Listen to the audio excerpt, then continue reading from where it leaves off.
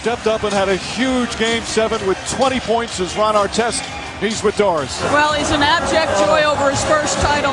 And Ron, on a night where Kobe Bryant, his best attribute for most of the night was rebounding, what kind of satisfaction do you and Cal take that you were able to support him tonight? Well, first of all, I want to thank everybody in my hood. Thank the Worldwide Warriors, Rock Foul, my wife, Tim Shea, my family, my kids, everybody. I definitely want to thank my doctor, Dr. Sandy, my psychiatrist.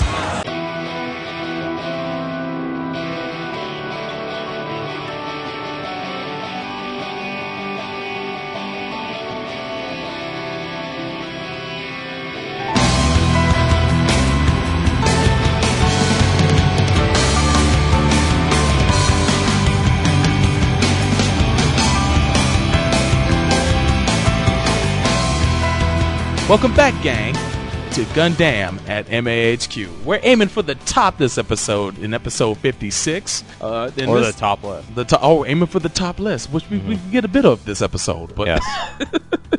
But before we get into the meat and potatoes of that, I just want to introduce my fellow co-hosts here. Go ahead, Neo. Hello. And I am not responsible for what happens in this episode because, as you will find out, the unification has begun. Third Impact has begun, folks. And it's bad. And smacking his lips, eating like Cheetos or something. It's our other co-host here, Chris. Huh? You want something? What? What y'all talking about there? You talking about them giant robots again? What the hell is Mecha? What's a Mika? Oh my gosh. That's Chris, for those who don't know. How could you not? And also joining us in this episode later is our two co-hosts. One from the Great White North. That's right, Pedal Bear North, Peter, Destiny Gundam at the mechatalk.net board. And the soon-to-be Oily South. And, of course, we also got Pedal Bear South. We got the Lolly Lover of Dirty South. The Dirty South. And it's even dirtier with the Lolly Lover of the South, our friend Pedal Bear South. And you people never thought it could happen, but it did. And if you're experiencing the type of weather conditions we're experiencing right now here in Orlando, as me and Solbra are recording this, then you know this might be the end of the world, because when you unify North and South Pedal Bears, you don't know what's going to happen. Yeah, all hell breaks loose. Yeah, and that the person Pedal Bear North. How do you feel about this show? Well, I'll give you a synopsis real quick. The person I was alluding to, of course, is Pedro. Wake up, Chris.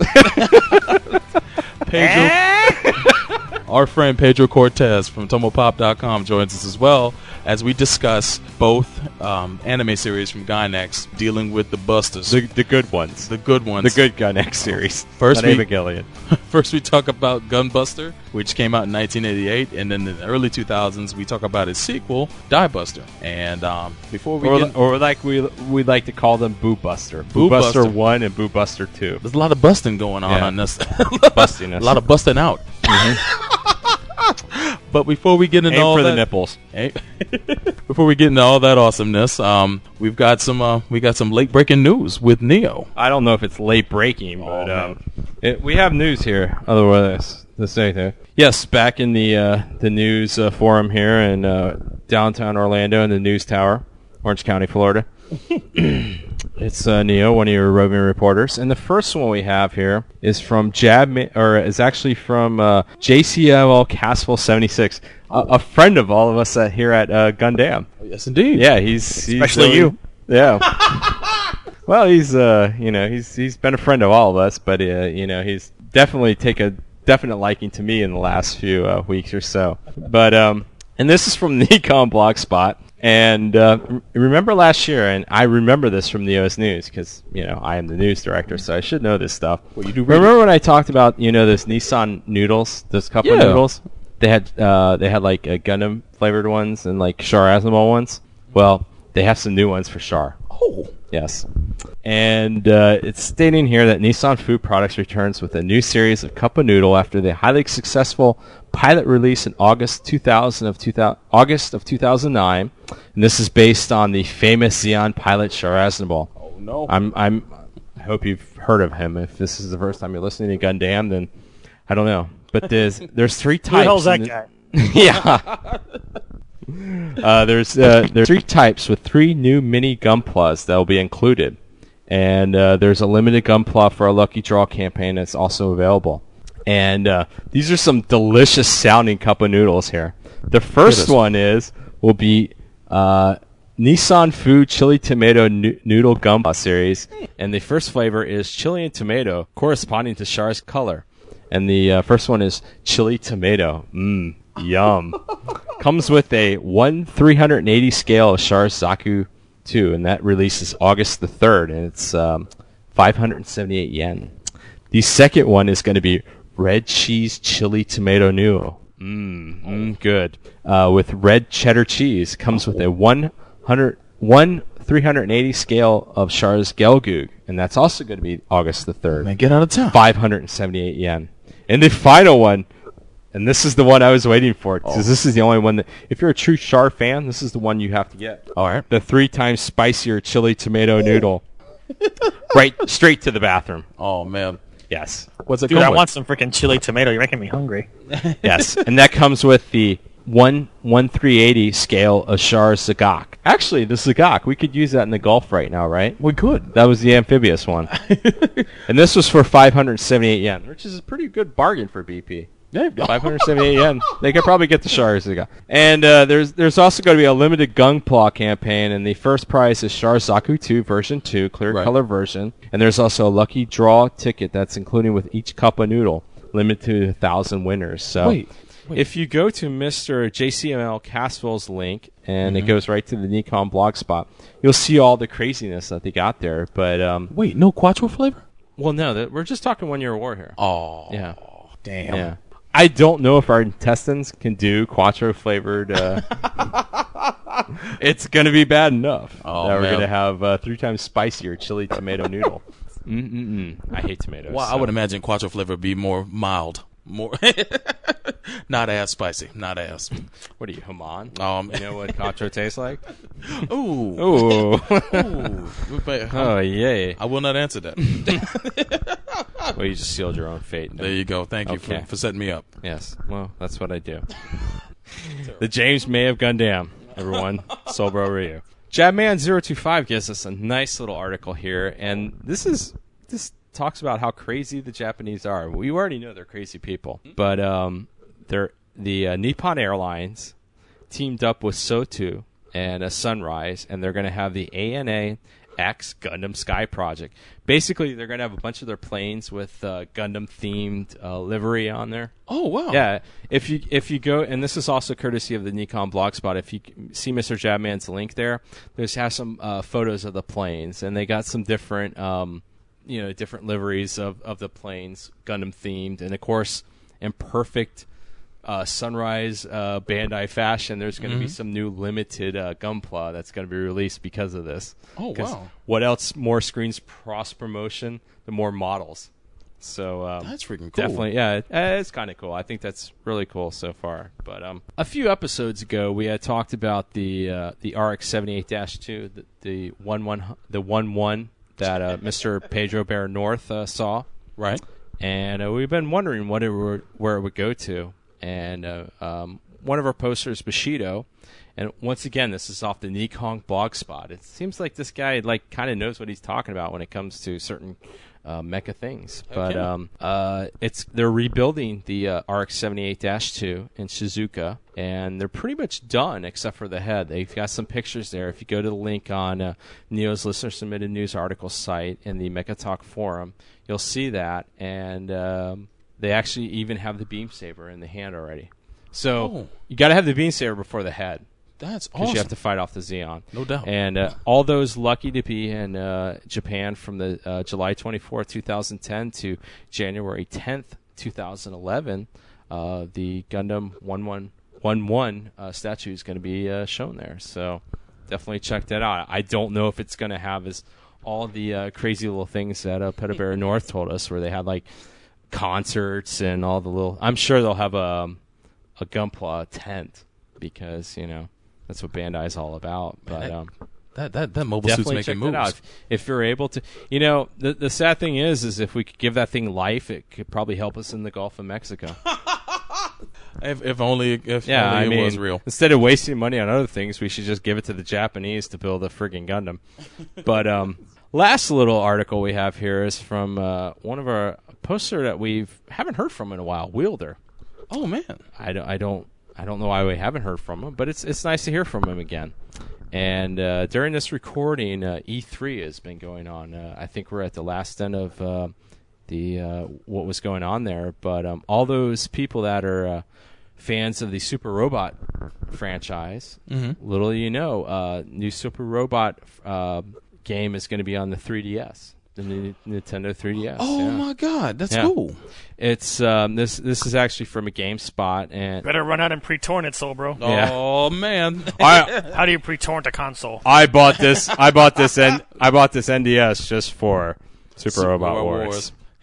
Oh damn! It's not being released now. It's not coming out here. Oh God! No.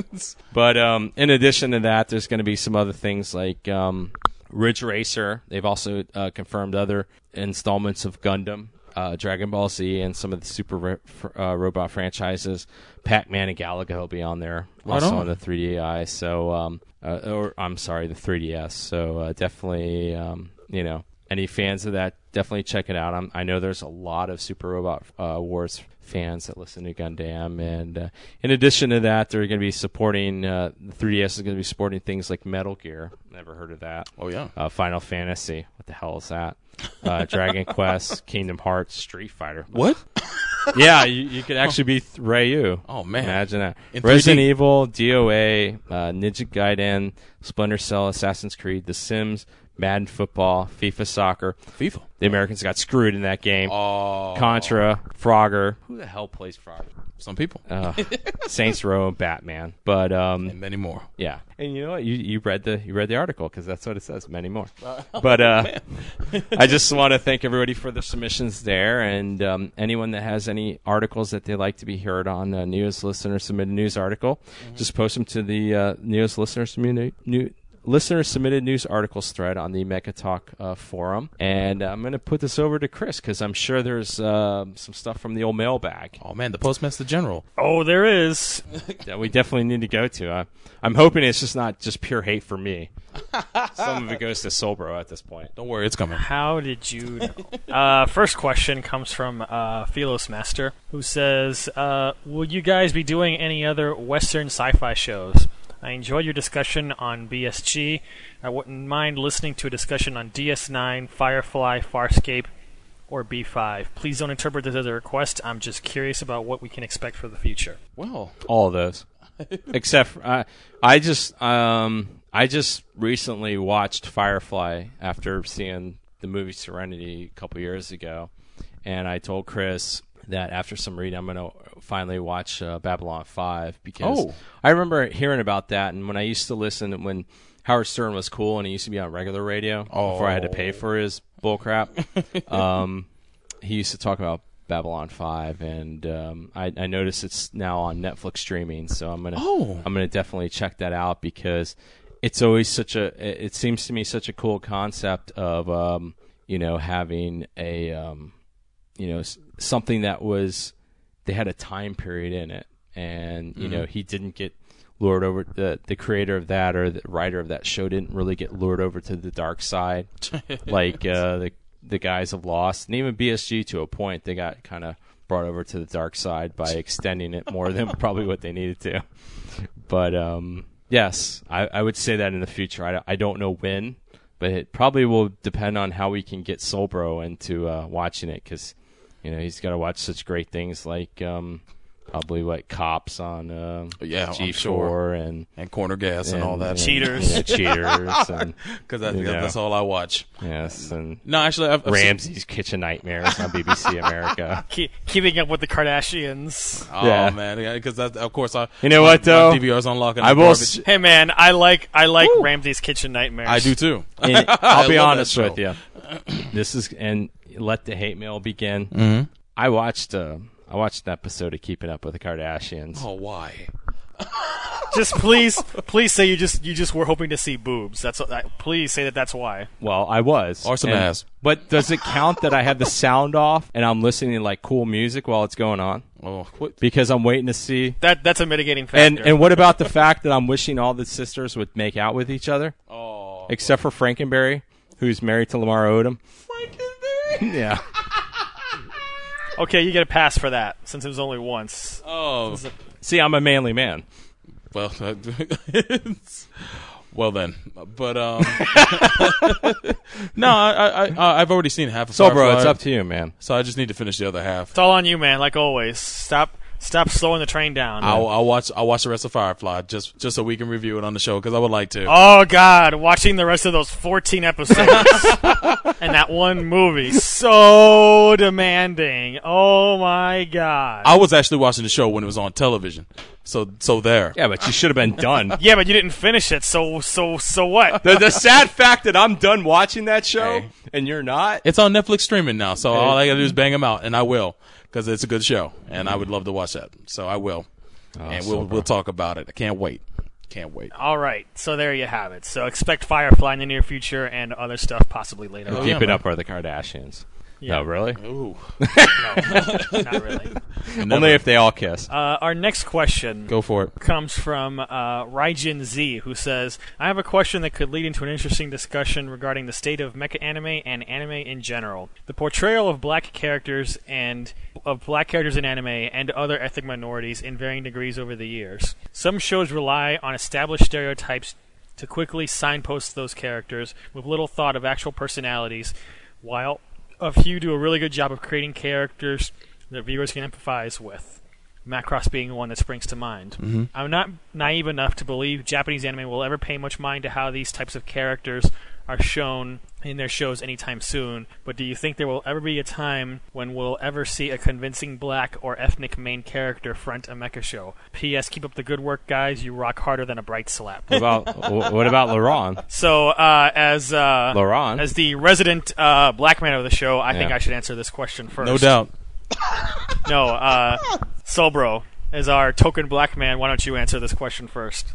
Well, I actually wrote a response up for this. I didn't put it up. I didn't post it, but I tweeted it. And you're not going to read any of it. Oh man, well that's awesome. Rio Jose, he was freaking Mexican or something. He was Spanish. He wasn't a black dude. He had a little bit of darkness to him. What about LaRon? Oh, he was a LaRon was the main character. Well, hang on. Yeah, I'll get to that. Hey, Whitey, let the black man have his say for once. I'm putting my ethos on him. Well, if anything, I think this is an awesome question. Being black myself, the one thing I can't help notice is when a brother or sister shows up in an anime, dare I say it, as part of the principal cast. Not that I'm offended when an anime has no African representation, since most anime features Japanese characters that look Caucasian anyway. It's almost if they're cutting off their nose despite their face to begin with, so it doesn't hurt my feelings none. Some of the ones of note that I've seen throughout the years, Claudia Grant, or Claudia LaSalle as she's really called, and Super Dimension Fortress Macross. I was a kid when I saw Robotech, and it really hit me that not only was the show the most adult animated series I'd ever seen, but it also had an African, you can female. say African American. I wouldn't say she's African American, but she was an African female. Just say a black woman shacking up with a cracker. That's what you want to say. A black woman in the series that hooked up with a Caucasian male. She wanted that white man. And she was alluring to me because she was one half of a mixed couple that I had ever seen in anything, period. She and Roy were opposites in many respects. Outside of, what was it, the dude and the chick and the Jeffersons? Yeah, there you go. Lenny Kravitz's mom and the old white guy. And my memory of the Jeffersons come after Macross. But, yeah, she's, there's so many opposites in so many respects, but they went well together that it blew my tender young mind. And even in cartoons of the day, you never saw a mixed pairing like that. And even nowadays, it still doesn't come often. She still stands out as mostly well portrayed, or the most well portrayed sister in anime to date that I've ever seen. And I also noted Ryu Jose. He was Mexican though, man. Well, He was a Latino. He was Puerto Rican. No, wait, that's he's from South America. Something. Yeah, but just because it's South America doesn't mean he's a black dude. Well, I mean, he was a little dark, and he was the first minority that I ever in an anime that dates that far back. Let's say he's a halfie, just to move forward, so we're not circling around here forever. No problem.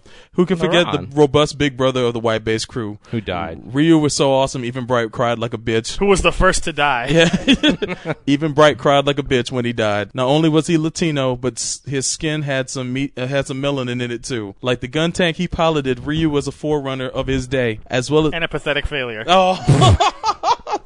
As well as being the last of the hefty dudes that have now gone extinct in anime. To be honest, this guy is about the only anime character I could cosplay as. And lastly, out of the notable ones, the main notable ones, you have Laurent Shahak from Turn A Gundam, the Benson Dubois of Gundam. In reality, I'd like to think he himself represents the future of humans, being of mixed race descent and exhibiting features that reflect that. And chasing after the blondest white chick on earth. There you go. Yeah. Green eyes, white. Stealing white women from us. Where all the white women at? He can wear that T-shirt. Yeah. With Cleavon Little's face from Blazing Saddles. Excuse me while I whip this out. Do you actually have on there Shinta? Oh, I have a couple of the names, but no! Hold on. No! Let me finish my thoughts about Laurent. Oh, we're gonna be here all night. Green eyes, white hair, brown skin, a cross-dresser. A cross-dresser. Yeah, Gwen Have you been drinking? And not exhibiting We wanted some of that jungle love. And not exhibiting an ounce of stereotypical behavior. Laurent is his own character, and to me, Tomino's best lead in the Gundam series. And on top of that, the dude makes for a great-looking broad. Clap, clap, clap. Move on. And just other ethnic characters of note, I've got Bowie Emerson from Southern Cross. Yeah. Bob Makihara from Tengo Tenge. Shinta from Zeta Gundam. No! Marbet. Do not be that much of a bottom scraper. Oh man, well, he was a brother, man, through and through. Yeah, but is Marbet? Is she actually? Marbet Figurehead. Yeah, she had darker skin than everybody else in the show, so I don't know. She was pretty freaking dark, so yeah. Tomash and Basraf Masaryk from Victory Gundam as well. Yeah. Valletta Nu from Code Geass. You're not sure what Valletta was, but she wasn't. It's clearly not Caucasian. I forget how to say her name. Miyashe Kune from Turn A Gundam. Mishi. Yeah. I don't know. Also, Muhammad Adval from JoJo's Bizarre Adventure. Granddad and the Brothers Freeman from the Boondocks. And half the supporting cast of Samurai Champloo. Hey, what about that black dude from episode 2 of G Gundam? Oh yeah, that's right. Yeah. I wasn't serious because that guy's so stereotypically black, as you would expect from G Gundam. My God, yeah, he is quite the African stereotype. But last but not least, I have an honorable mention. Jet Black. I don't care what you cats have to say. Jet is darker than Wesley Snipes. Brother had more soul than James Brown. You're only saying that because his voice actor in English is a black dude. Hey, that's helped to emphasize the fact that he loved jazz. And when you white people like jazz. What? So white people can't like jazz? Yeah. What the hell's like up jazz? With that, man? But Jet Why, was you like keeping us down. We can't like jazz. Everybody can like jazz. Everybody can. But Jet was a brother at heart. And when you close, but black people like it more, is what you're saying, right? As I wrote here, when the only thing is the only reason why you think he's Sobro, you're a racist. Yeah, the only reason why you think he's a black guy is because of his American voice actor. It wasn't because of the guy that voiced him in Japan. As I wrote here, when you close, he been some old crazy white guy, and it was just if you went by his Japanese voice actor. When you close your eyes and hear his American VA, what pops into mind? Negro. That's what. Nuff said. But my final thoughts on this is when it comes down to it, the appearances of minority in anime outside of the Japanese will always be fleeting. Yeah, because they're very racist themselves. Well, I mean, that's you, Neo. It's just society. Japanese people. Unless you're, no, it's you. You're the racist. No, I know. Not that I can blame them, since they have to create these series to appeal to their main audience, which are the Japanese themselves. Oh yeah, that's right. I'm a racist to Chinese people. Oh, forgot about that. I was waiting for you to bring that up. You're racist to everybody. Oh, I know. Even yourself. I know. Goddamn white people. Nice. It is nice to see a series it's nice to see series that have a more international cast, like the numerous Gundam and Macross series do. As long as those foreign characters aren't presented in a stereotypical fashion, it's an added bonus to have them featured in those animes. I wouldn't hold my breath of seeing another Gundam or even a Macross or some other mecha series with the lead that isn't Asian or Caucasian. Well, they're usually all Caucasian. Yep.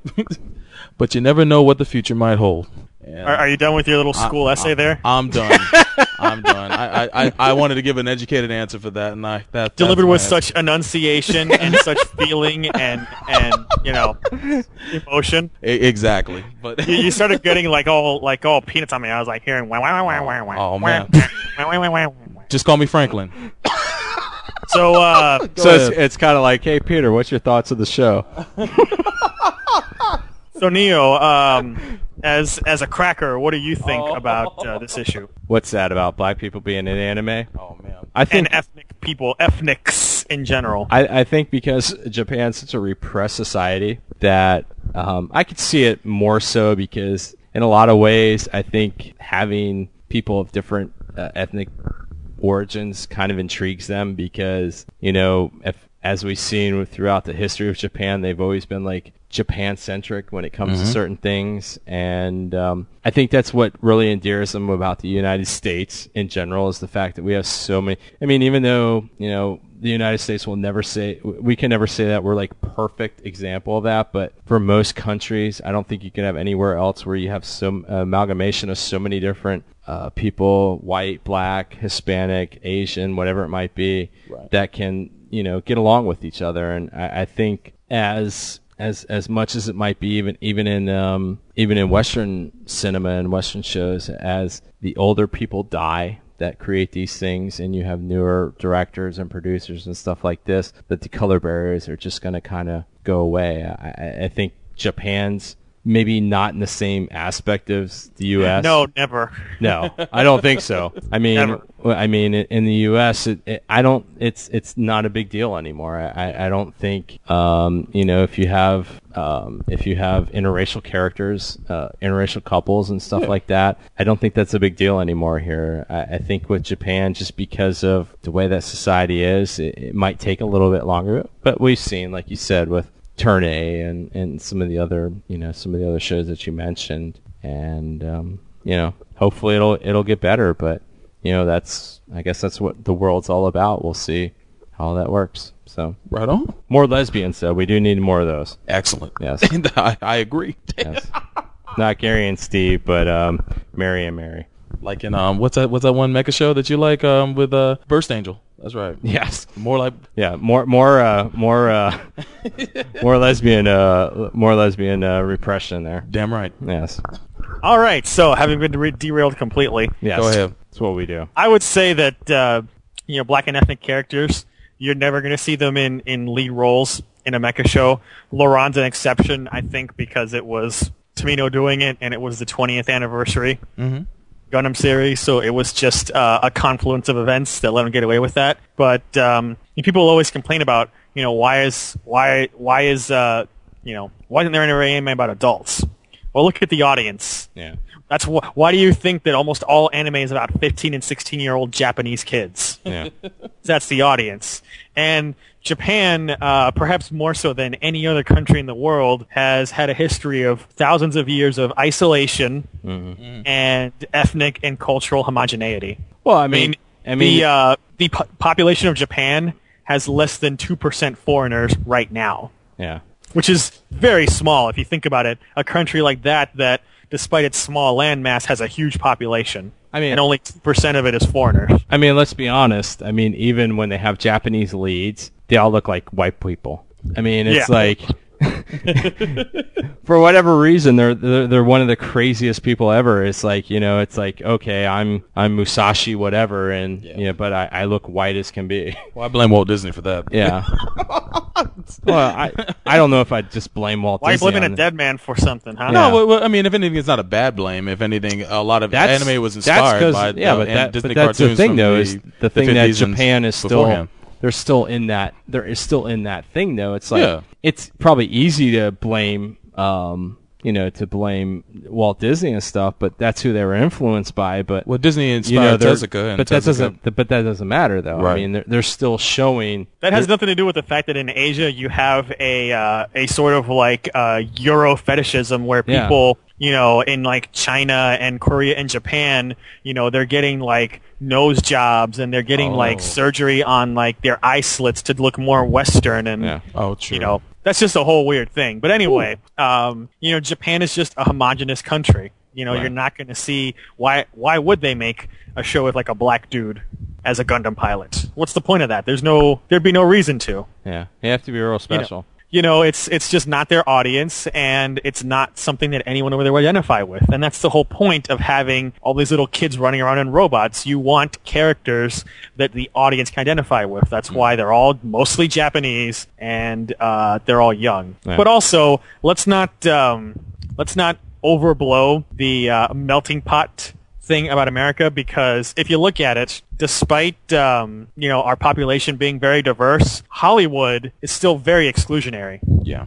Look at almost how every movie and TV show, it's always just white people everywhere. And when it comes to black actors, for every Denzel Washington or Samuel L. Jackson who's shining in the spotlight, there's a Keith David or a Tony Todd who's relegated to just supporting work. Yeah. I agree with that, but I will say this in the end, because and I'll not to break this into like real talk here, but I still think as much as you can sit there and the United States has this problem with racism and segregation and all that stuff, but let's be honest, this is the only country that we have our first black president. Yeah. And as much as, and I not to offend our European listeners on this, but as much as Europe sits there, and especially Western Europe sits there and says they're so much better than us when it comes, or they're so much more open-minded, where is the black prime minister or president of France or Germany or Spain or whatever? Well, I'm not talking about that. I'm just saying in general, though. Yeah, I'm not talking about the actual race relations. I'm talking about how our entertainment does not reflect our actual diversity. I understand that, but I still think our entertainment, as stupid as it can be and as somewhat kind of narrow-minded it can be, we're still a little bit more open-minded when it comes to other countries. I mean, like you said, a Denzel Washington. Yeah. I mean, there's a lot of people that don't think of Denzel Washington as a black actor. Yeah. They just think of him as a good actor. And that's the kind of thing that I'm looking at. So, my point I'm trying to make is that we don't represent our minorities properly, so you really can't expect Japan to as well. I mean, look at the way we represent Asians in movies and TV shows. When do you ever see an Asian person who is not a street racer, a martial artist, a computer/technical genius, a Yakuza/triad, or appearing in one of these like stereotypical like ethnic type movies like Joy Luck Club? Yeah, but the thing you got to look at though too, and this is maybe where the aspect of where we live is a little bit different. It's like Florida, for all its faults, is a very diverse state when it comes to different people of ethnic diversities. Right. When it comes to a lot of things. And if you I've been to a lot of the other states in the Union, and even some of the ones that you would think were a little bit more diverse than others,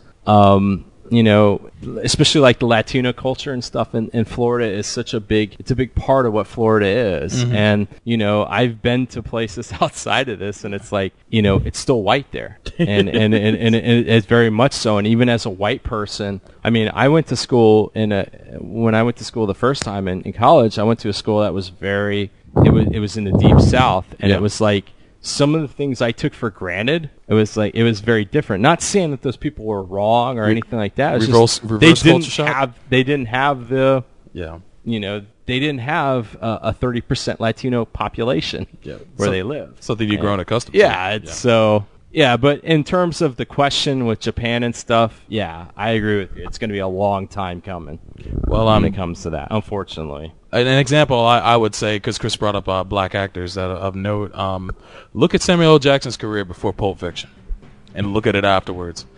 Samuel L. Jackson had to grind, and he got typecast roles and whatnot, and then after Pulp Fiction, of course, his career blew up. there's a lot of black actors out there that are struggling like that. And there's also signs of change. In Japan, Obama is a very popular political figure. I mean, although he doesn't have anything to do with Japanese politics, the Japanese love him, and he's well, he sure kind of had to do a little bit with their most recent revolving door prime minister. Oh yeah, that's true. That's true. With the whole blow up over the base. And and he whatnot. was in second season of 00. He also made an appearance in Yatterman as well. But also on top of that, you also have the whole trend about the Ganguro trend, where the younger set in Japan is actually more hip to urban and African American trends than I would say the middle aged generation. And shows like Samurai Champloo show that. So if anything, there's signs of change and there's influences, and Tango Tango as well. Yeah, they're in the late 1990s. Hey, they're coming up. They're coming up. But yeah, there's signs of change, and I'm looking forward to what the future brings. Such a politically charged question on the mailbag. It's a good question. Hopefully, the next one's less controversial. Woo. Yeah, I think since we spent a lot of time on news and questions, we're going to cut it short today. So, all right. Well, that was a damn good question, Rajens, as well as the other questions. That's it for the mailbag. The mailbag rocked today. Thank you, Chris. Thank you. And we'll be back with the meeting of the pedos in just a moment here on Gundam at MAHQ.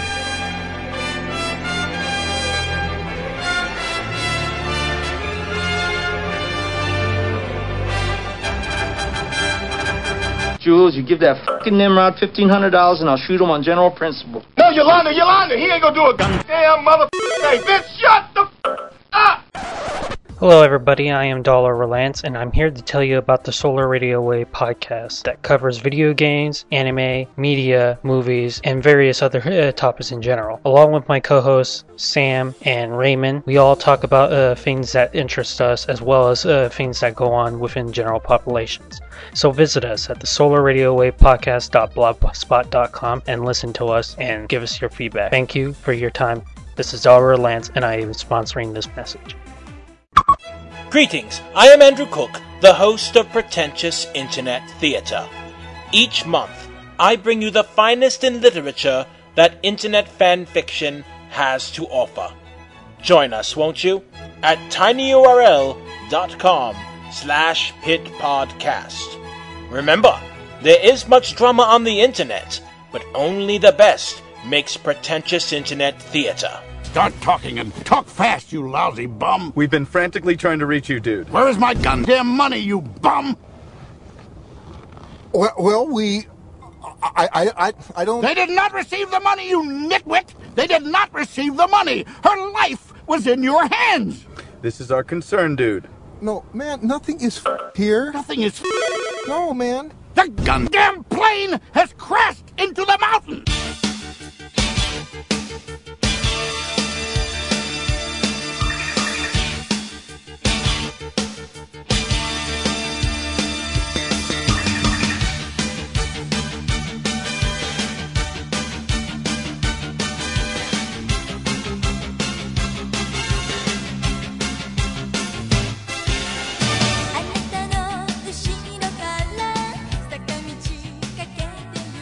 This segment of Gundam at MAHQ is brought to you by GoDaddy.com. Hey everybody, welcome back to Gundam at MAHQ. We're going to start the first part of our Pedo Buster special. And in this segment we're going to be talking about Aim for the Top Gunbuster, the Gainax OAV from the 80s. And we have as our special guests for this segment, Pedo Bear North, Peter, say hello. Hey guys. As well as, for the first time ever united in the same podcast, Pedo Bear South, Pedro Cortez from Tomopop.com. Say hello. Hard-working guts, baby. Hard-working guts.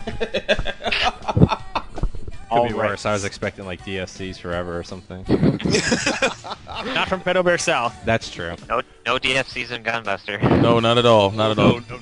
Let's say that for the next segment. Well, we'll get to all the specific details about breasts very soon. You can be assured of that with me as the host of this segment. There you go. Amen, sir. So, as we usually start with our anime spotlights, sort of a brief summary, which is that Gunbuster is an alternate future which has Japan ruling the world, as Peter illuminated with the Gunbuster timeline, and they have robots and faster-than-light space travel, and humanity is engaged in a conflict against space monsters. So our main character, Noriko Takaya, her papa was a spaceship captain, and his ship, the Luxian, was destroyed 10 years earlier by space monsters, and she has vowed to become a space pilot and pick up where her daddy left off. So becoming a space pilot, for whatever reason, involves doing push-ups inside robots. all sorts of athletic training and robotic gymnastics and wearing leotards in space. Yes, and wearing a little tiny mask to cover you up, because that'll protect you from the hazards of space. You're in your leotard. Yeah, it's skin tight. Yeah, so 80s it hurts. Exactly. So Noriko is the underdog, the underachiever who has the desire to win despite her difficulties, and she attaches to a older student named Kazuki Amano, who everyone calls Onesama because she's sort of the star pilot of the school. And together, the two of them start excelling, and Noriko builds up her abilities, and they both end up in the Space Force fighting against space monsters, and then some giant robot shows up, and it's called Gunbuster or something like that, and then stuff blows up, and a lot of stuff blows up. Breasts are revealed. And then there's like some kind of ending thing a lot later on. Yeah. A lot later on. A lot later. Annihilation facts. With that little basic setup out of the way, why don't we first turn the floor to our guests. So let's go with Pedal Bear South. Tell us your thoughts on Gunbuster. All right, so Gunbuster. As I revealed earlier, I wasn't really into mechs very early on me watching anime. Chris introduced me to Gurren Lagann. He introduced me to Macross as Macross, not as Robotech, which I had found on my own, thankfully. So I had a lot of catching up to do, and I'd heard about Gunbuster since I was such a huge fan of Gurren Lagann, and I had looked up some of the influences, and they meant that was definitely something that was further down the timeline. And I'm a big fan of older animation. I like hand-drawn stuff. Computer animated stuff is fantastic, but there's nothing quite like having something hand-drawn, and there's way more detail that you can get in. Mm-hmm. So I sat down and I watched the first disc on Netflix, and it was pretty good. And I liked it, and I was like, okay, let me go along with this. Noriko was kind of annoying at first, but hey, she was young, she's getting into it. And then wait a second, an annoying lead character in a Gainax show? Yeah. Are you serious? Whoa. The thing is, this is back in the 80s. I'm sorry. So I'm sorry. You just kind of floored me there for a second. It's kind of shocking, dude. I know, man. Oh my gosh. Okay. Go continue. I'm sorry. No, that's cool. Sorry There was some delicious jiggle. There was Noriko, despite being annoying, put a sock in her mouth, and she's a cutie. It's all right. So I can dig this. I can dig this so far. Oh my gosh. But as it went on to the we're already moving in that bondage direction. Yeah, I know. It was quick, man. That's the penisoids are coming out everywhere. It's like, dude, when you put the pedals together, this is what happens. So it's a debauchery. I got a beer in my hand. Like, this is what's going to happen. Amen. But I'm drinking a beer just to get through this segment. and which beer would that be, Pedro? I am drinking a Key West Sunset Ale. Oh, I wish I had one of those. It is very, very smooth and very good. Man, so good. I don't drink. I'm drinking a hairy chested man's beer, Sam Adams. Look, man, I'm drinking the strongest drink you can. Dunkin' Donuts coffee. Yeah, delicious. Wow. Jeff right there. All right. So anyway, so I got the second disc, and by the time the second disc was done, I had a way of watching the last volume, and I watched it that same night. Essentially, after I finished that, I finished the rest of the Gunbuster series because it's very difficult to sort of describe how it made me feel because it was very because the thing is specifically at the time Noriko actually really meant something to me. I did a write-up on her on the Modern Method anime website Japanator. Oh, pretty cool. About how the hard-working guts ethos really features is so important with this, and it's not something that's the show is completely ridiculous. Yeah, the scale that it eventually reaches, obviously to be superseded by shows like Gao Gaigar and Gurren Lagann, obviously. But it's just the what through the growth of Noriko from the first episode to the last episode is, it's monumental, and it's really inspirational to see a character make that kind of jump. And for somebody who's not going through a very good time of their life at one point, it really it made me feel really good, and I see how it's so famous and so popular, and it has remained so for so long, right? Specifically because of the ending, which I'm not going to mention, because really going into the show blind is the way to go. Like, having that ending hit you the right way will leave. And I made a comment about manly tears, which on internet speak is any moment that you cry, but you cry not because it's sad, but because it moves you. It moves you to your very manly core. And I have yet to find a guy who has seen, and not necessarily cried, but has been moved by the ending of this, because it's very powerful. And that's I can't wait till I start speaking. I might have met that man. I know. Well, he might be the first, but I'm saying down here in the South. So that's how it made me feel. No, I stand with you in that one. I wholeheartedly agree with that. But I'll get to that when it's my turn. But continue. It ain't your turn. Well, shoot. Quit busting. You're not a pedo. Rejected. So remember, you're next from Pedo Bear North. Remember, we're just spectators in this whole thing, Soul Bro. Well, to sum things up, I think I have to steal the words of a certain internet hobo. Oh my god, this is the greatest thing I've ever seen in my life!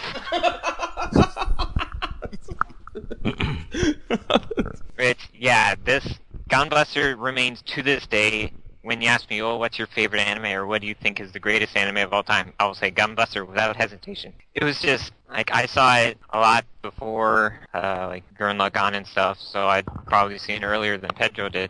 And, it's just one of those things that's kind of hard to describe how exactly it, moves you. Starting from the beginning, I like Noriko, so much. She's definitely, probably my favorite anime character of all time, too. Man. Where she's doing her best, right? But she just can't quite measure up. I mean, physically speaking, she's good, but when you put her in a robot with all those buttons, she's like, whoa, I don't know what to do here. But despite all that, she gets chosen by Coach there, who's voiced by Wakamoto, so he's automatically awesome. Hell yes. Yes. And so she doesn't have too much confidence because she's just not that good, and it's compounded by all of her fellow schoolmates are bullying her and talking behind her back and leaving tacks and stuff in her cockpit and stuff. Oh. So just when she just breaks down crying there because all these people are they graffitied her robot and stuff like that, it's just really felt for her, especially me, who was also the subject of bullying back in school. Mm-hmm. So I really felt for her, and then when she gets her training montage on there. Then by the end of it, she's not just a training montage, an 80s training montage. Yeah, it's up there with the Rocky training montages. That's what you think of when you see it. Cue the music from Chariots of Fire. Oh, wait a minute. On that copyright. Yeah, on that note, yes, Bandai Visual did change that for their most recent DVD release, but it's not that big of a deal, I don't think. I mean, at the very least... I wonder if most people who complain about that these days were, A, even alive when Chariots of Fire came out, which I'm guessing they weren't, or B, have seen it. Yeah. It would help if they did. They wouldn't even get the joke because they wouldn't know what that music means. Exactly. But still, basically, I find it fun because at least the track that they replaced it with was also from the Gunbuster soundtrack. True. They didn't try to shoe in some J-pop song or something, or not a 4Kids rap song or something like that. Hey, that'd be kind of interesting to see how that would work, a 4Kids rap song. That would have been rage-worthy, but no, they had this copyright issue, whatever it was. I'd never seen the movie in question, and they changed it, but at least it was something from the soundtrack and it was appropriate. Mm-hmm. So that's why I don't say, they butchered it, they changed what the creators really originally intended, and whatever. So anyways, Noriko gets challenged by that one older lady, and they have their fight there. It's kind of funny because you have like these robots that are like bit slapping each other and stuff. But then Noriko eventually wins with a rider kick. I mean, Inazuma kick. And they go off into space, and then Noriko really gets put through the ringer there. Like, she finds her father's old ship, and she has to kind of confront the fact that, yes, her dad's dead again.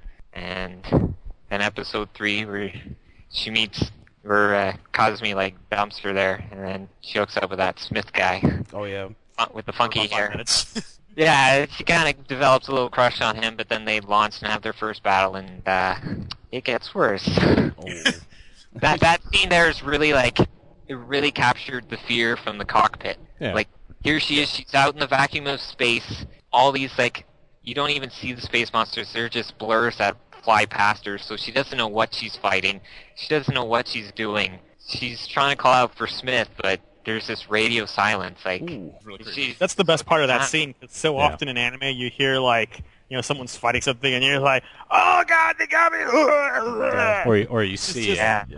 It's just so generic and so overdone, but the fact, you know, she's freaking out, and then you just hear silence. It's what you fear more what you can't see than what you do see. Yeah. You don't even know what happened to him, but you know it was bad. Yeah. Well, it shows the true thing of war. I mean, how many times do people that participate in war, when they go out on a mission, they come back and their friend isn't there? You know, and that's what it is. Yeah, I mean, that to me is probably one of the more powerful parts of the whole show, or the whole OVA. But and of course, episode 4 kicks up to 11, and it's just like, in that, Noriko's arc has been like, first she had like no confidence in herself, but then she had confidence, but she was relying on the approval of others. Like, basically, like Cosme and Coach telling her that, yeah, you're the best, or you're like really good, but the thing with Smith really opened her eyes that no, she wasn't. So you could say it's almost like, don't believe in me, who believes in you, believe in yourself. Yes. Right, exactly. And you can, like... A proto version of that. Well, she even won over Nice Haman Khan. Oh. Proto-Asuka. Proto-Asuka that looks like Haman. Don't you dare call Jung Freud a Proto-Asuka. Because Asuka is such a useless, horrible person. There is no way that she relates to Jung Freud other than bite your friggin' tongue, you bastard. I agree. Asuka's my boo. Ray all the way. Anyways, it's the only thing that gives me satisfaction out of Evangelion. Anyways, what's so sorry, Pedo, keep going. Go ahead, Peter. So great about episode 4 there is, like, you can pinpoint the exact second where she decides, no, I gotta, like, it's all up to me, I gotta take a stand here, I gotta believe in myself, and I gotta go out there and kick some ass. And, like, that's exactly what she does with one of the greatest entrances, like, ever. Where they're just like, oh no, the fourth hatch is opening. What? And all of a sudden, boom, boom, boom, boom, boom, boom, boom, boom, boom. And then it just, like, slowly rises up out of the hangar with arms across his chest. It's a monumental moment because this is when the Gynax 10 minutes of power cliche kicked in for the first time. It was freaking awesome, though. that Gunbuster March, though, I mean, you can put that to just about anything and have it just be ridiculously awesome. Like, it can drastically improve everything. Yeah. Like, say when somebody calls you on your iPhone? Yeah, that's Chris's ringtone on my phone. That's freaking cool. So yeah, she just takes it out. Gunbuster's like incomplete, so they're fighting all these space monsters, but she goes out there and kicks some ass and saves the day. And episode 5, there's this unadulterated awesome with, of course, that switches there to Cosme getting her development with her feelings for Coach there. It's Wakamoto, you can understand. Yeah. Kochi! So they go out and they have to blow up their ship to hit the space monsters with a black hole bomb, but Cosme doesn't want to do it because he's dying of a disease, and with the space AIDS.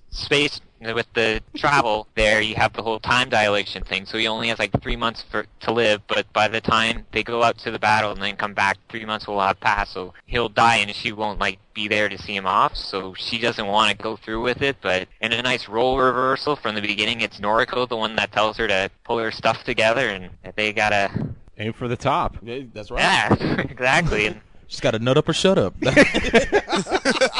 And you just like start up the awesome insert song, and combine to form your robot, and then tear your shirt off and greatest kick attack of all time. Yeah, tearing your shirt off. That's one of those moments. Well, that was episode 6. Yeah, I'm just reminiscing. I'm sorry to get ahead of you there. So, and then of course the nice thing about that is they do get back, and Coach is still alive because he's just that awesome.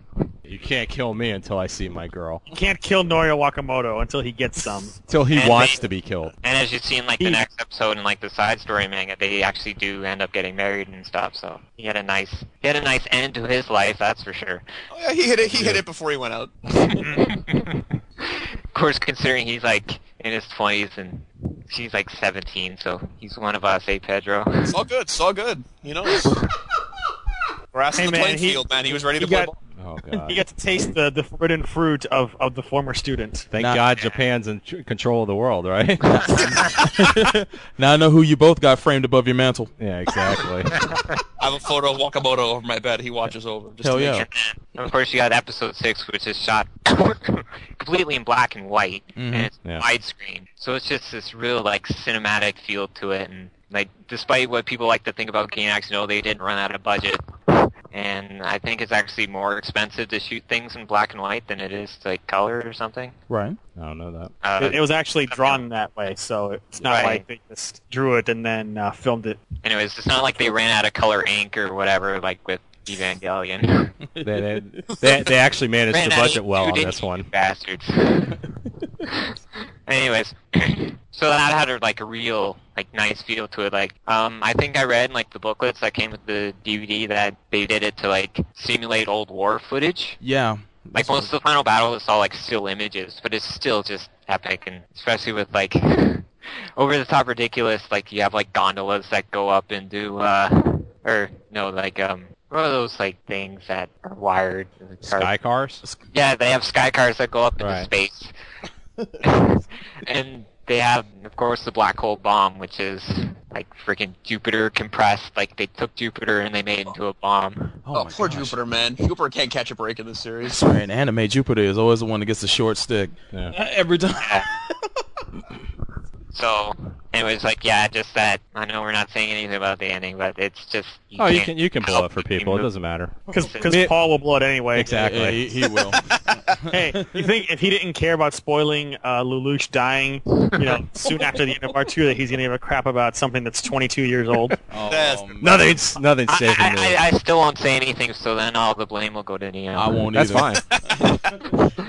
So let's have Neo go last then. So yeah, it's kind of hard not to be like moved by that. I mean, I've never actually physically shed tears, but my eyes have like definitely like watered up, and I definitely feel choked up, especially with like that BGM that plays at the very end, and just the whole is like you just can't. You have to really see it to experience it.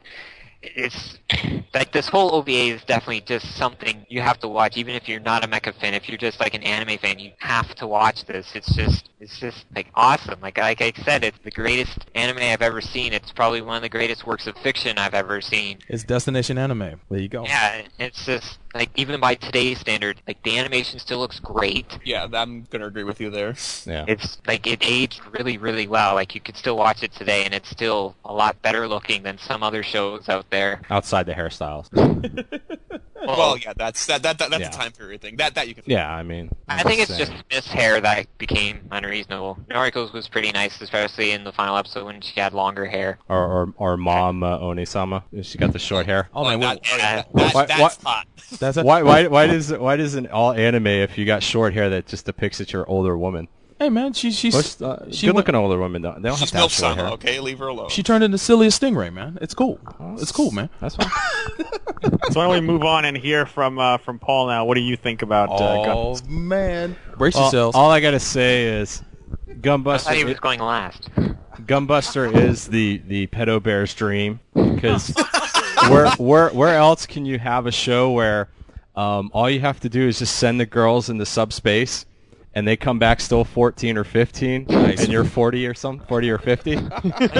So it is come true. It is definitely the pedo bear's dream there, because it's like throughout the whole show is Noriko, she's fighting these space monsters, and they're going into subspace and all this, and it's like her old rival at the end of the OVA, her old rival that she had to bitch slap at the school was like a 50-year-old principal of the school. It's like each time that she went back, it was like, oh, she graduated. Oh, now she's a teacher there. Now she's the principal.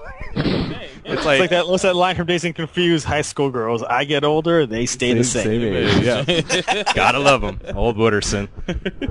One of the greats. Hey, he'd actually be a live-action pedo bear in his true form. But Gunbuster, I don't know if I can match what the pedos have just said, but I think all in all, it is a solid show. I do agree with Peter, is that it is something, even if you're not a mecha fan, you'd want to see this. It's got a little bit for everything, and I think the biggest message of, as long as you try, and if you try to be the best, most of the time you can succeed. And it's just got that kind of endearing thing. I mean, Noriko is kind of that endearing character. Right. You want to see her succeed. And some of the things that she went through. Especially I think really the standout thing is that episode where Smith gets killed, because she's not only realizing she's dealing with the fact of her father getting killed, but now this guy that really she kind of took a liking to, either in what way or shape or fashion, but they really seem like they had kind of a thing going on there, and seeing that war can be just so indiscriminate, and one minute someone's there, and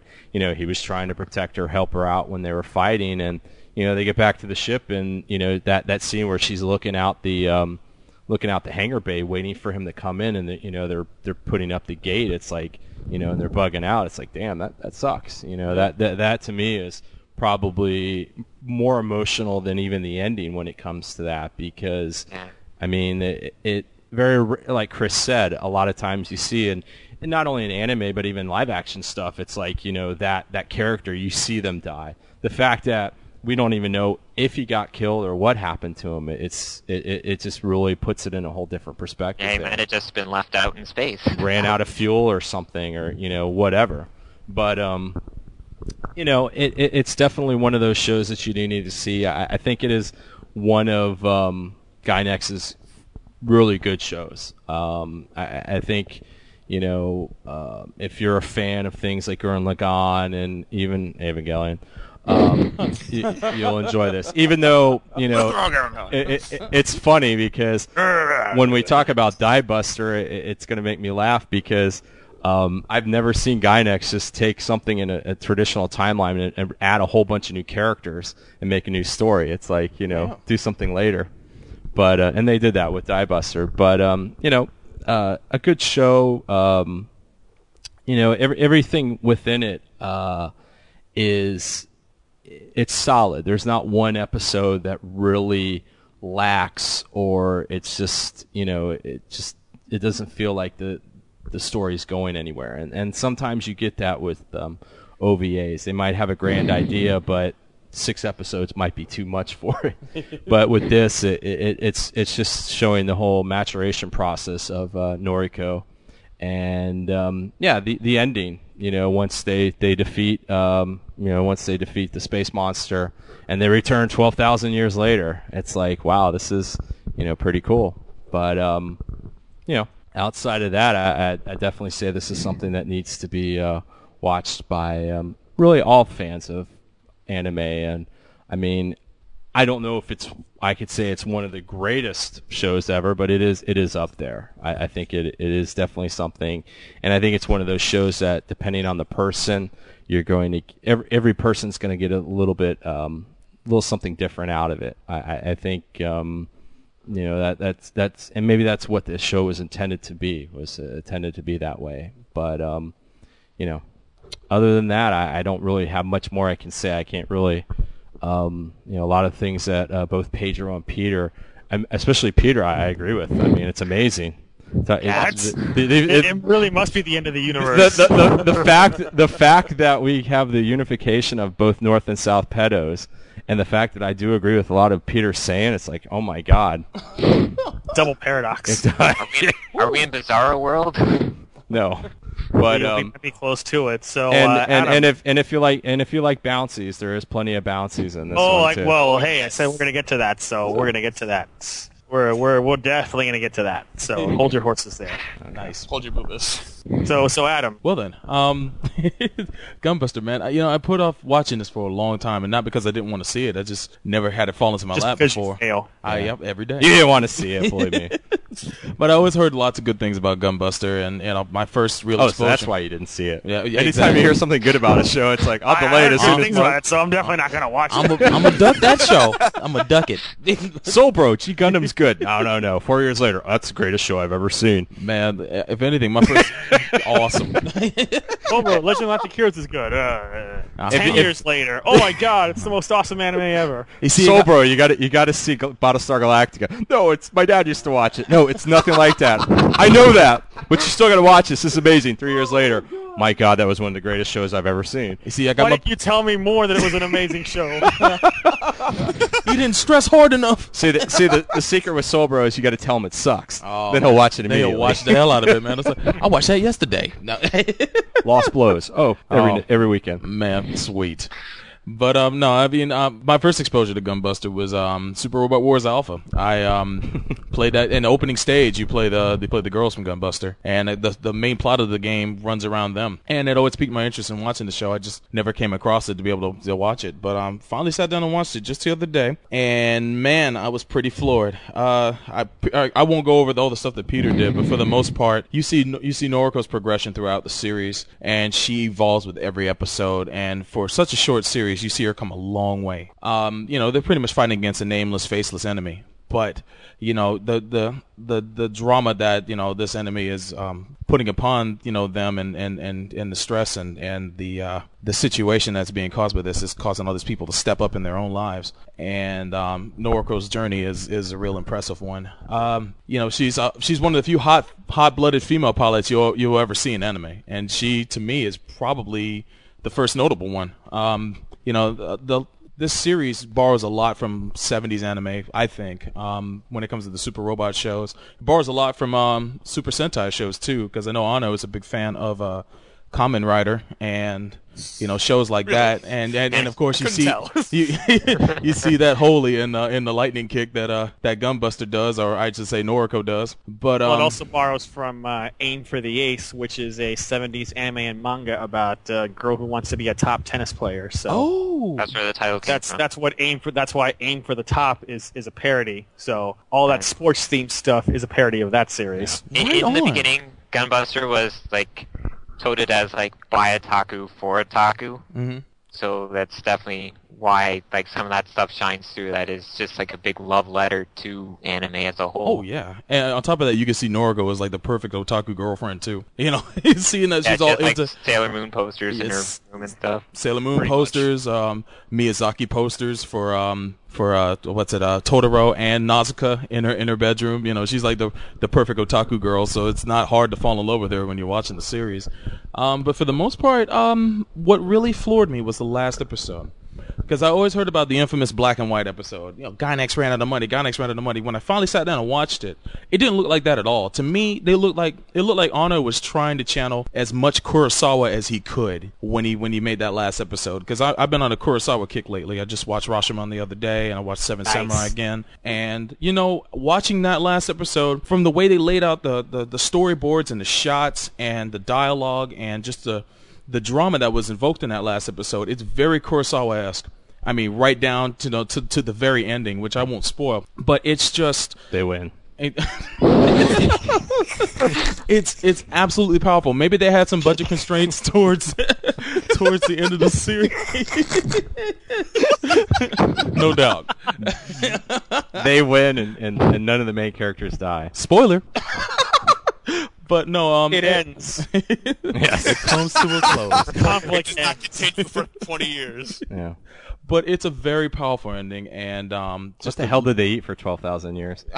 And where'd they go to the bathroom?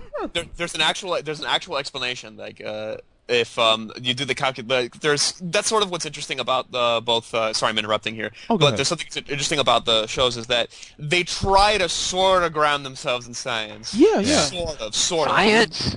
Which makes this.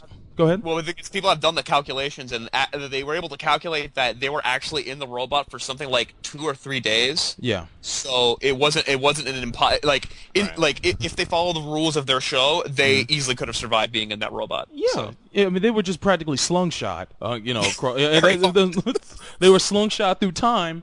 And, I got it immediately. I love the fact that the show incorporates a lot of hard science fiction for being, as much of a super robot / real robot mecha show that it is. It incorporates a lot of hard science fiction, and it has this whole world behind it that, you could overlook if you're just watching it casually. But if you're really into Gunbuster, there's a lot of material in the background that you can actually just look up and involve yourself in. I mean, it goes to show the whole Gunbuster science lessons shorts that also accompany the episodes too, but I'm sure we'll get into that later. According to Gunbuster. But no, it's cool. Those kind of things intrigue me. That's why I like to read Ghost in the Shell and Battle Angel Alita, because those authors also do the same thing. But for the most part, read Ghost in the Shell. I'm always looking at Ghost in the Shell, if you know what I mean.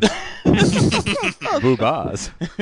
But yeah, for the most part, Gunbuster was an absolute joy to watch, and that ending makes it all worth it. But the entire ride is incredible. Did you shed manly tears? I did actually. My eyes welled up. My eyes welled up in the last bunch of sissies, few minutes. You guys of course, man.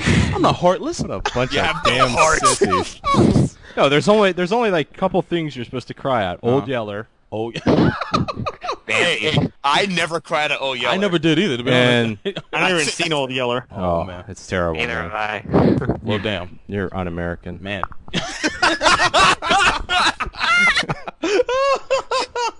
But just to make a long story short, it's a great watch. I would consider it an anime essential, especially if you're a mecha fan. Does it get the Soulbro guarantee? It gets the Soulbro guarantee twice over. Twice over. It gets double pedal guarantee too. Daggone right. Well, they've got the double Soulbro guarantee, so it's 2 times worse than the second season of Double O. Then 2 times worse than the second season of Double O divided by Destiny. Oh, man. Oh, damn. What is that? That's what equals Failure. Nanoha. Oh. Strike witches. I'm speechless. Chris? You can't really use Nanoha because that's actually popular. Strike Witches is Shut the one up. that people hate. Well, so is Destiny. It doesn't mean it's good. Oh my god.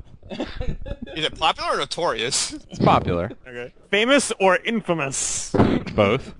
Anyway, I don't know what I can say that everyone else hasn't already said, but basically, if you watch it, how could you not love it? It's got fantastic 80s animation. Mm-hmm. I always love designs by Haruhiko Mikimoto. Hell yeah. Yeah. Amazing Super Robot design. Just the composition of everything. The thing that really strikes me about this show and even its sequel is they both have a lot of heart. And these are people you can tell that are making this show because they love what they're doing, not just because they're out to make a quick buck. Yeah. Yeah. And it's very What apparent. happened to Guy Next? I don't know. I think they disappeared. They became dust in the wind.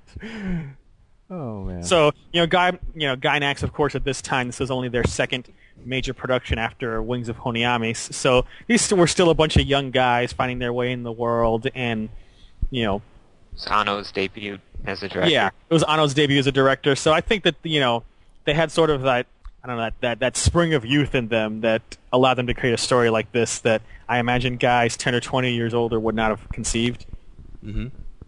And as everyone else mentioned, the growth of the characters, especially Noriko, the way she starts off as the the underachiever who just can't make it, and that nobody has any expectations of success, and then eventually she turns around and has to, get her Onesama to spring into action, and then the way she just becomes the famous savior of the world.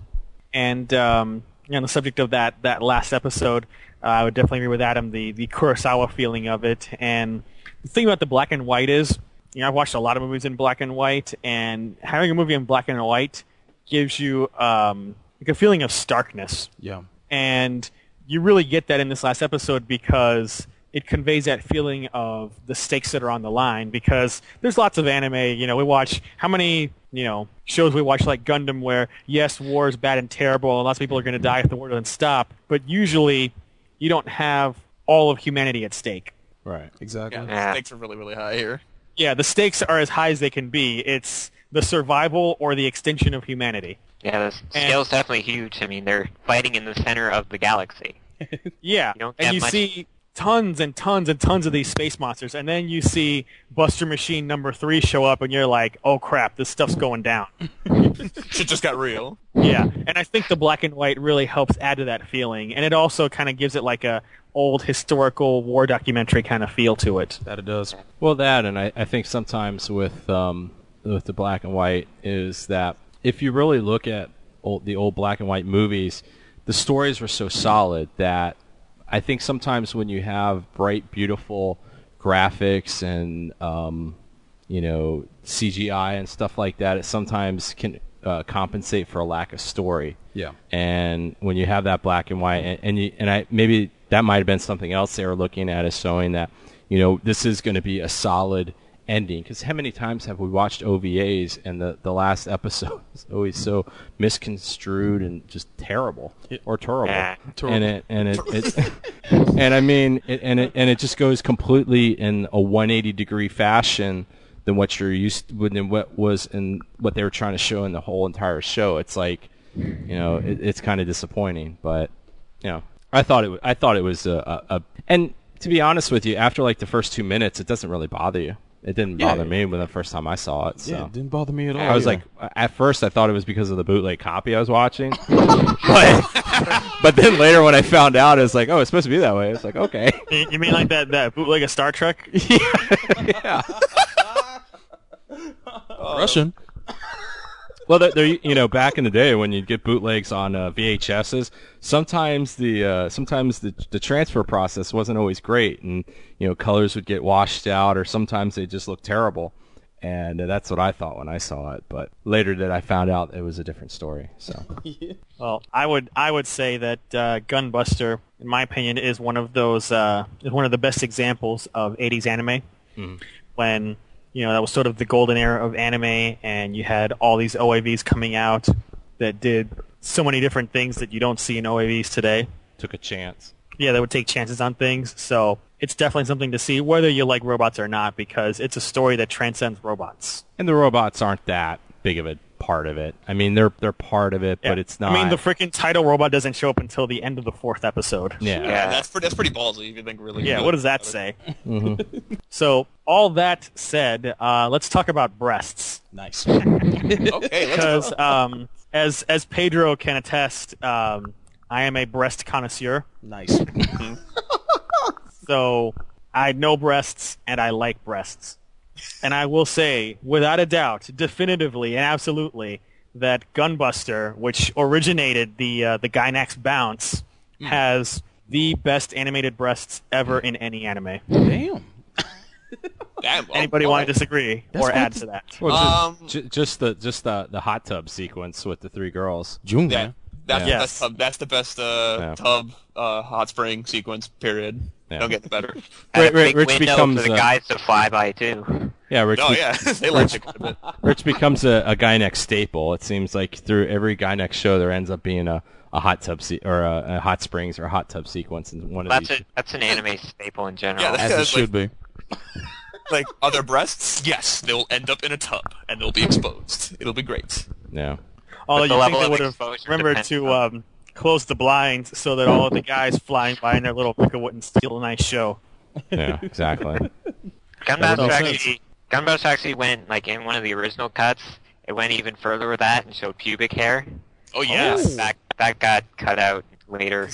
People were legitimately making comments about the sanctity of the character and how he was a slut for having pubic hair, how wonderful our fandom can be. Oh. Yeah. How dare she have something that's a natural part of the human body? Yeah, pretty much. That's just a bunch of angry internet virgins. Yeah. 1980s angry internet virgins. They're angry, BBS dial-up. Usenet virgins. Usenet virgins. Oh, man. So, does anybody else have anything to say about the wonderful topic of breasts? I gotta agree with you, man. After seeing June, man, oh my god. Nice Haman, all day. She's the queen of that. They're pretty Queen of the good. Jiggle. I mean, there are some other examples that that. Oh yeah, the finale. Yeah, and I mean, with its age, it helped usher in that breasts are okay to show on TV. Yep. And that it probably helped prompt a lot of later OVAs and movies to because there's plenty of other great breasts we've seen throughout anime. The Major, the Tenjo Tenge girls. This is in the top 3 fan service animes right here. Chris, how do they stack up Titty to Tosin. Queen's Blade? See, but here's the thing about a lot of those other shows. All the women are all drawn like they have fake giant boobs. That's okay. And they don't move realistically. Right. Yeah. Gunbuster, okay. all of the breasts look realistic, and they all move the way real breasts move. So Hey, that's after- what Gunbuster. Hey, after a certain age, all women need a lift. So Yeah, but they're lollies. They're clearly not that time. yeah, I know. Yeah, Plus, the you know, boobs in delicious Gunbuster- time dilation. Yeah, I know. I know. I'm talking to the lolly crowd here. So I like how natural they look. Like what Chris said, they don't look overdone or even the scenes that they're shown in is stuff that say Jung was sunbathing topless on the beach and they were just kind of there. It wasn't They weren't pointing up up in like your torpedoes. face. yeah, And it's just when you'd expect to see breasts, and it's just kind of they're just there. Like I said, they're just there. They're not like the camera doesn't zoom up on them or yeah. something like Yeah, that's that. the problem. It's just, So much anime, they just look like giant basketballs, Yeah. and you got these weird-looking nipples that are all pointing in different directions, and everybody just looks like they have a bad boob job. yeah, and it's just you see them in the bath, and they're just there, where it's other shows will have steam covering everything or whatever. Yeah. This looks dumb, but here it's just they look natural, and you see them when you'd expect to see them. Yeah. So when they're all bathing. Having discussed breasts, we have two more topics at hand on this show, and one of them was that Pedo Bear South asked if he could borrow the Straight Talk Express. So I'll let you take it for a quick spin around the block. All right. So, okay, I'm going to tell you guys right now. You have to talk like John McCain when you do the Straight Talk Express. Hi, my fellow Americans, my friends. So go and put some marbles in your mouth. I kicked him. I kicked him off the bus. I jacked his bus. I'm taking it for a spin. Sweet. All right. So, fans of anime that have started watching anime after 2000, it's okay to like hand-drawn shows. It's Get okay out of to here. like something that came out even possibly before you were born. Are you serious? Sorry, he sucks, man. He sucks. If he was Boy. even before the year 2000, it's A crap. fil- a He's film back, the troll. The that troll's was- back. Punch the troll in the face. The troll's Give him hiding offense. inside the bus. No, I gotta kick him off the bus. That's where he was. Inside the We were toilet. wondering where he went while you were gone. I'm gonna throw When him you in went the on your vacation, we were like, Shoot where him. did he hide in the cargo bay of the Lufthansa flight out to Europe when Chris went? He's following him We hadn't heard him for a while, so he's back. He's back in Dade County. All right. It was that voice that was in the back of his head the entire time. But no, seriously, all right. So you either get people who, and this will be mentioned also when we go to Die Buster, that because it's hand drawn and because it's old, it's very clear this is an inferior product, and I don't want to watch it. Guess what? It's better than about 90% of the stuff that's out there that's computer animated. It's animated better than 90% of the stuff that's out there. Yeah, pretty much. I think this probably has a lot to do with Bandai Visual and their attention to how they make how they do the reformatting of DVDs and stuff. But I watched Gunbuster on a PS3 on a 1080p TV with HDMI, and it looked better than some Blu-ray rips out there. You know what? You can have a nice. Really, I'll take Macross Frontier as an example. Macross Frontier is a wonderfully animated show at times, but there are times when you get ready for the Street Fighter cover up here when looks busted. All right. Sometimes you get some weird proportions. You get some people looking kind of nasty. Actually, my only complaint about Frontier is Ronka. Yes, we're not doing that again. I'm just saying. You are outnumbered here. There are two pedos. Two pedos. There you will can see defend- the real Pedo Bear Gatai. The Pedo Buster will form. That's fine. I'll take that Pedo Buster on. Oh man. All right, but yeah, you know what? you're going to look at this and you're going to see some of the best attention to detail, some of the best drawn animation, period. And if you don't even go into it with an open mind, just watch it. And if you can just say that it looks horrible, you're stupid. Just straight up. I'm just going to say it. You're an idiot. There. I agree. You tie anybody up Clockwork Orange style and make them watch this still, I'm confident they'll change their tune. Funny you should mention that.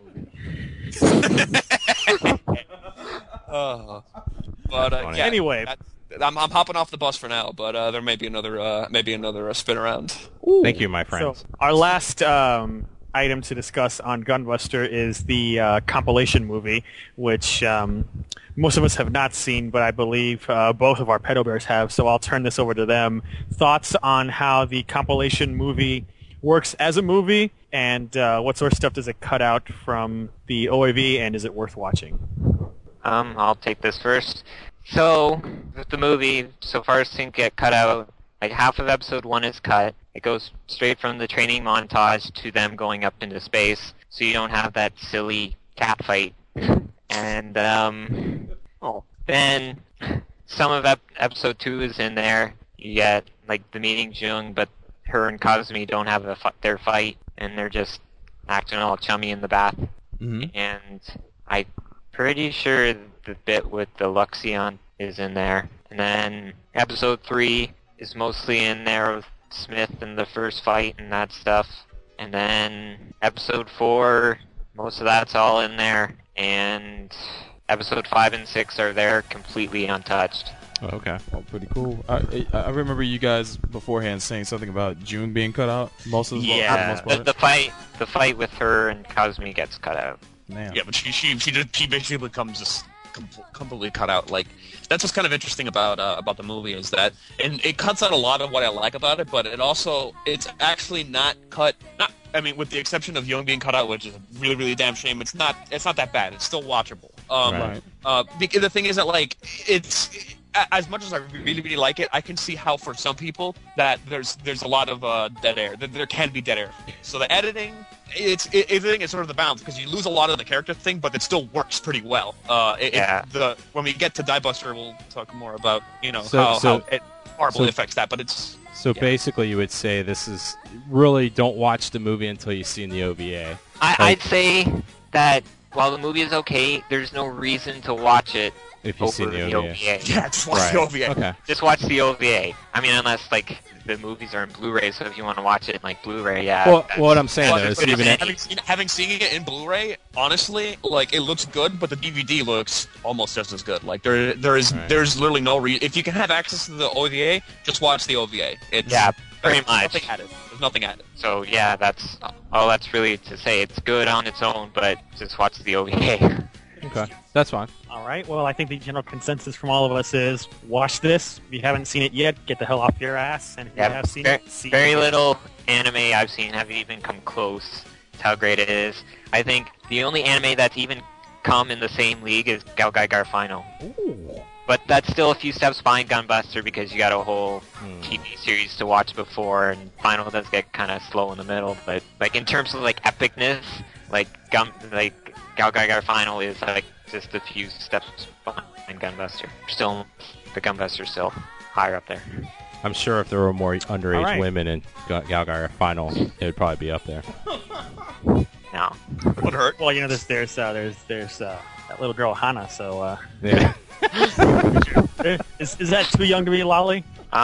She's a Lolly in training. At least how she looks, anyways. The Pedo Bear's mileage may vary. Yeah, pretty much. Dirty, dirty Pedo Bears. Well, all of that being said, I think that'll be the end for this segment. So we're going to be right back in a couple of minutes to pick up and discuss Aim for the Top 2 Die Buster. So you've been listening to the Pedo Bear Gatai, aka Pedo Buster, on Gundam at MHQ.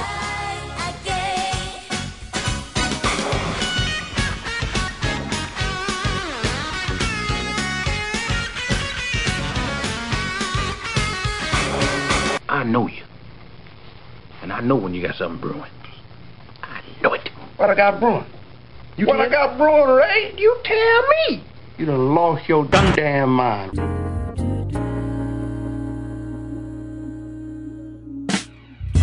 This episode of Gundam is brought to you by GoDaddy.com. Right now they're offering special discounts to our listeners. Just simply go to GoDaddy.com and use the code GUN8 for 10% off any order not already discounted. GUN9 for $5 off purchases that are $30 or more on any items not already discounted.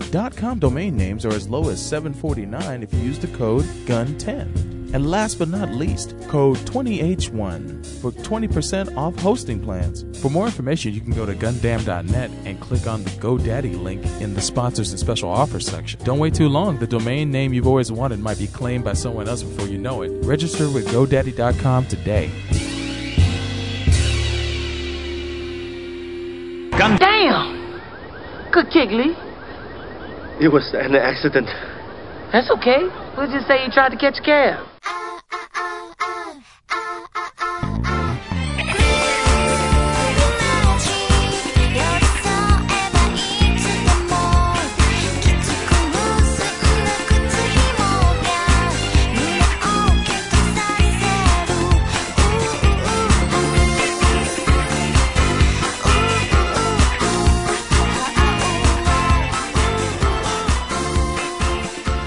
This segment of Gundam at MAHQ is brought to you by Petco. All right, everyone, welcome back to Gundam at MAHQ, and so this is the second part of the Pedo Buster episode.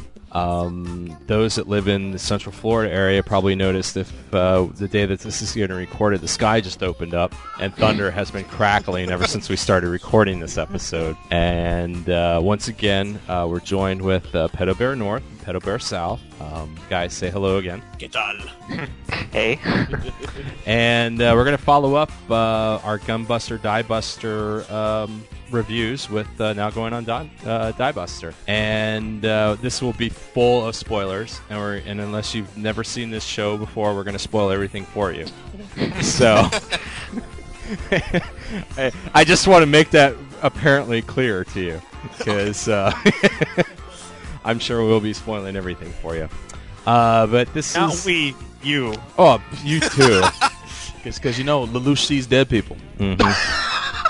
Oh, he's the kid from The Sixth Sense? Something like that. But Diebuster, actually, an OVA done a couple of years ago. It was like the early 2000s. Mm-hmm. Basically the sequel to Gunbuster, as we'll find out in the last episodes or so. We're showing the misadventures, or the kind of crazy adventures of a girl that's called No-No. As we find out, she's not your average girl.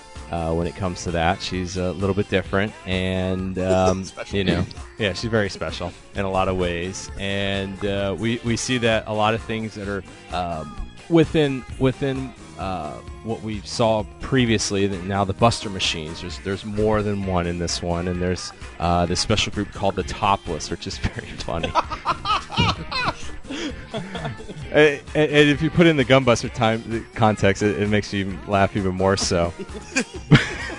But the Topless are these special space pilots who have a special ability to, of course, operate the Buster machines.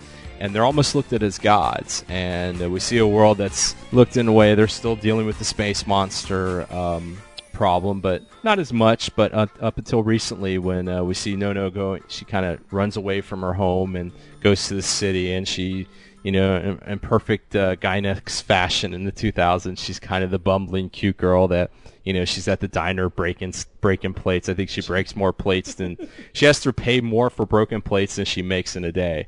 Broken fridge too. Yeah, that's right. She broke a fridge too, because that industrial one is very expensive.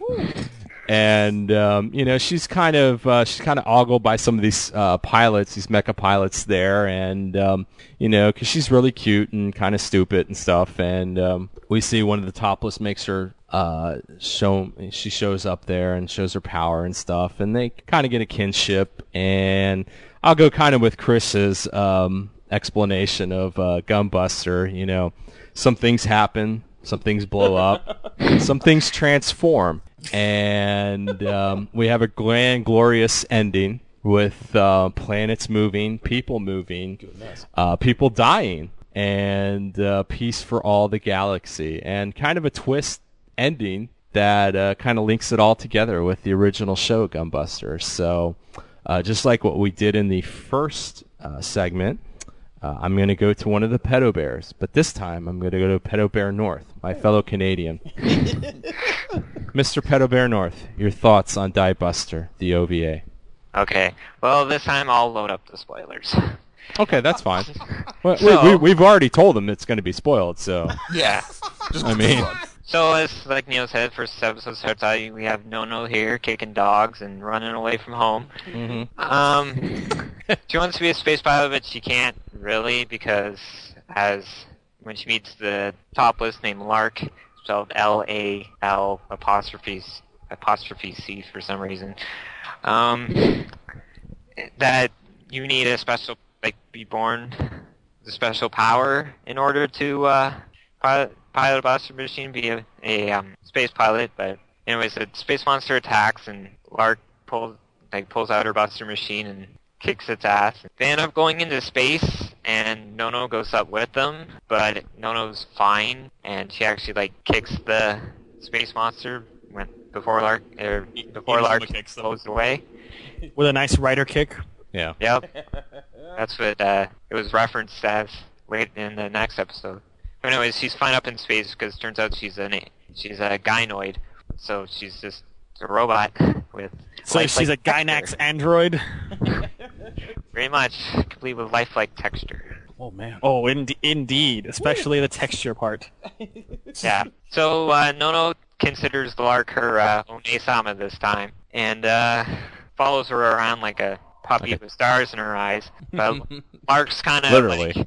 She tries to come off as aloof, so she doesn't want anything to do with Nono. Anyways, ends up Nono works with the fraternity, which is the group that organizes the topless, because most of the topless there are minors, because the topless ability starts with puberty, and then when you get older you expire. So the fraternity is there because you basically kind of follows Pedo Bear. once you hit a certain point, it's like you expired in Pedo Bear's life. I mean, the term topless itself was originally a derogatory term because X-rays and stuff can't penetrate their head, so it's there's no brain in there, so that's why they call them topless. Oh wow! Because they can't see a brain. But of course, this is humorously misinterpreted by Nono, who is a topless, and then she covers her chest, and then later in the episode, she has to tear her shirt off, and she's like, One-sama, now I'm topless too.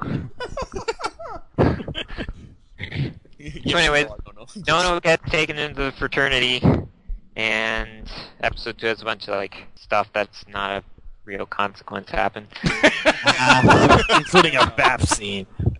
But yeah, there's a bath scene with Nono getting scrubbed down with a deck brush. That's a little weird. And yeah, it was kind of weird. The thing about Die Buster, it's extremely weirder because it's done by the same guy who did Yeah. FLCL. And it shows. It shows. Everything's a lot more organic. And the same screenwriter as FLCL too. Yeah. So the Buster machines, they're more organic, sentient beings in their own right. They're not just robots, and they can do stuff they can teleport out of the topless's shadow. So D-Snuff, which is Lark's Buster machine, can stick his hand out to do stuff or whatever. And everything moves a lot more fluid. In the first episode, there was a pretty cool fight scene with D-Snuff against the space monster there, and I like it because she's punched it and kneeing it and tossing it around. So that was a pretty cool fight. And episode 2 is kind of weird, where you're introduced with the other members of the fraternity. Mainly, there's Cassio, who is the ex-topless. Yeah. He's supposed to be the coach this time around, but he's kind of more of a bumbling, lazy guy. I laugh because I see Casio and I think of a keyboard. And then there's Chico, who is a younger girl who has a sort of rivalry with Lark for deliciously younger. Yeah, yes. They have points and stuff. Anyways, and then there's Nicola, who's the older cool leader type guy who Lark has a crush on, and another space monster comes out and attack, but then you got like the Space Force there, like, oh, we don't need those topless. We can take care of these monsters with our own new spaceships, which look like giant flying sperm with teeth. Yeah. The whale ships, yeah. Which gets even weirder when Niccolo uses his exotic maneuver, which is like the Topless' special power. He like makes these battleships into organic, so like the teeth on front will open up and they bite. Mm-hmm. It's just weird. So anyways, they like beat the space monster, and then in episode 3 they go to Jupiter, which has a interesting shout out to the original Gunbuster, where Jupiter, like we all know what happened to it at the end of Gunbuster. Jupiter is now Jupiter is now a Excellion class battleship, but it's like inverted and people are living inside of it, and they have to fight this thing called the Jupiter Express, which is a bunch of space monsters. Episode 3 is kind of pointless. It focuses mainly on it focuses on Tico and her backstory, and I like Tico and all, but she's just a side character. Like, but what about? But she's cute and she's young. Yeah. What about her DFCs, man? Yeah. Lark has her own set of DFC too. And she's Canadian. Very underdeveloped there. No, it's Canadian, not Canadian. Every time I saw that, though, I thought Canadian. Yeah, I know that's what they were saying, though. Oh my God. They're making fun of the Canadians. Like Tico, she trashes her Buster machine, and there's a new one that rolls out, so her and Nono are fighting over who gets to pilot it. You see under her past where some boy she liked died, but she was unable to do it, so she doesn't like Toplesses because she couldn't save him. But she gets this like tennis-looking Buster machine and like freezes everything or whatever. The Princess of Tennis. Yeah. I mean, like as we said earlier, like the title itself was taken from a tennis anime. So yeah, episode 3 I rated lower because like Tico's just a side character. Like it would be nice to get some info on her background, but they didn't need a whole episode dedicated to her. Right. So it's kind of just felt like wasted time. But then Oh man. 4, this is crazy though, because you're Mr. Pedo Bear North. Man. like I said, I like Tico, but I can still recognize where it's like, yeah, we're kind of wasting time. Which is why in the movie version it's completely cut out. Okay. Oh man. So why'd you spoil the movie version for our fans? For the listeners already. So then we jump to episode 4, which like Gunbuster episode 4 is where things get turned up to 11, where they go to Titan. The Spinal Tap episode. They go to Titan where they're excavating. What? Titans? They're excavating this ancient Buster. Camille's a man's name. He's a man. So they're excavating this ancient Buster machine, and Nono's like, "Oh, I'm gonna be the one to pilot it." But there are these two chicks called the Serpentine twins, who are like been toplesses for ages. Yeah, and creepy. Yeah, they're really creepy. Ugh. So they're Pedo Bear South with the sound of disgust. Way too old. They may be young looking, but no, they got the old lady wrinkles on their face. That's not the trap waiting to be sprung if I ever saw it. Yeah, they just wear makeup layers and make a big. They're the Joan Rivers of the topless. They send away to Pluto because they're like, oh hey, we found this old Buster machine that's kind of wrecked there, and you can go pilot or whatever. And so she goes off to Pluto, and then they wake up the old Buster machine on Titan, but the twins reveal that it's not a Buster machine, it's an ancient topless. And then as soon as it starts rising up, you hear the Buster machine march going in there. Oh yeah. Tell them off about it, and what should pop up but an original cruiser class space monster from Gunbuster. Yeah. Takes you back. So yeah, so that was like quite the big reveal. It's like, holy crap, it's a space monster. It's like, what were they fighting before? If you didn't think this was a sequel, now nothing better. Yeah. So, like, the space monster pretty much kills the twins, kills most of the other toplesses that were gathered there, and I'm so glad it killed the twins. Oh my god, yeah. And then there's kind of a creepy bit there where the key to the twins' long lives as topless is because they were eating this mysterious meat. Yeah. Oh. And then it's revealed that the meat they were eating were space monster meat. Teton crab? Oh, God. And then, like, Nico, he had some. He's like, that's what that meat was. So that, like, raises some questions like, wait, the toplesses are, like, space monsters? So,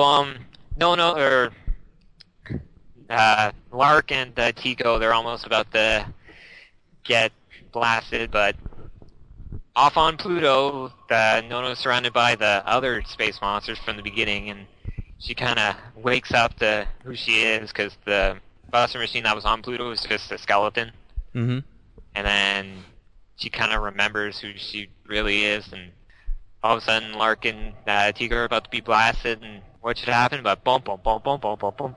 And then Nono comes, she comes rising out of the ground. She's wearing this red and white battle outfit now. She's got her arm crossed in the trademark Gainax pose, and she warps out in front of him, and she introduces herself as Buster Machine number 7, and she proceeds to... And the other space monsters they were fighting were actually Buster Machines 2 that she controls. Mm-hmm. And so they take on the space monsters, and Nono blasts it with her Buster Beam that goes straight through Titan, and then she splits her fingers across, and it slices the whole moon in half, along with the space monster. So then Nono comes floating back down into Decino's hand, which is a parallel to episode 4 of Gunbuster, where Noriko had Gunbuster's hand open, and Cosme is the one that floated into it. So there's a nice parallel there. Then Very it jumps nice. to episode 5, where you see Nono is hailed as the hero of the galaxy and all that, and Topless, which were once regarded as the heroes, are now regarded as people with a horrible disease, and they're all quarantined and stuff. So that's quite an interesting whiplash, where before the Topless was like a desired position, everybody wanted to be one. They were all scared about, like, not being toplesses anymore. Mm-hmm. But now they're regarded as diseased, because they're similar to the space monsters. Quite the reversal of fortune. To explain this, which they find it, like, they point out the irony to it, where the Buster Machine space monster things, they were left to shut off our galaxy from everything else, Mm-hmm. our solar system. So that's why, like, space and the whole thing is all red. And over time, those Buster Machines ironically evolved to appear like space monsters, the thing they were designed to destroy. And then also, ironically, humans started evolving into things that gave off the same feel that space monsters did, which is why they were always attacking the Topless, and that's why they were looking for Nono, because Nono is their queen. Oh. So they go, and there's a new, I forget which number of planet it is, but there's a new planet in the solar system called the black hole Excelio, which has been sealed off, and it's the black hole formed from when, in episode 5 of Gunbuster, where they blew up the Excellion to get a black hole to suck up all the space monsters that were coming to the galaxy. So basically what happened is, there's a black hole there, but that black hole is like splitting apart because all the space monsters that got compressed into it formed into an aggregate form. Mm-hmm. So they try to seal it out, but the thing eventually breaks out, and it's this humongous space monster that's like bigger than the Earth. And Lark had been dragging this shit, like, so of course Lark's all got like this inferiority complex that, like, oh no, now Nona's the one with all the power, and she's the one who's useless. But during the fleet gets their asses handed to them by this giant space monster, so then Lark steps up and she summons D-Sniff, and they take it on. Mm-hmm. She ends up throwing the core of Jupiter 2, which got also sucked into the black hole, and she like somehow tosses it at the space monster, but it doesn't really work. So yeah, you throw a planet at this thing and it doesn't work. Just bounces off. Yeah. So they were gonna go in for like a suicide run, like that was the suggestion, but for some reason Nono just flies away. So they all think, do this on your own. I ain't doing this. Yeah.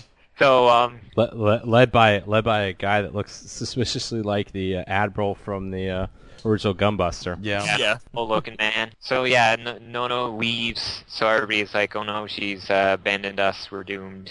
And then episode 6 jumps in where it's a while later and they're all evacuating the Earth. And once again, the Toplesses are the heroes. And Lark is all like, oh, she's the mover of planets. And like she has assassination attempts and stuff on her too. So the giant space monsters head for Earth. They have like a final like farewell kind of thing. They take like a class photo with all the Toplesses and they go and then they rely on their final weapon, which is Buster Machine Dude's Meal, which you'll never guess what it does.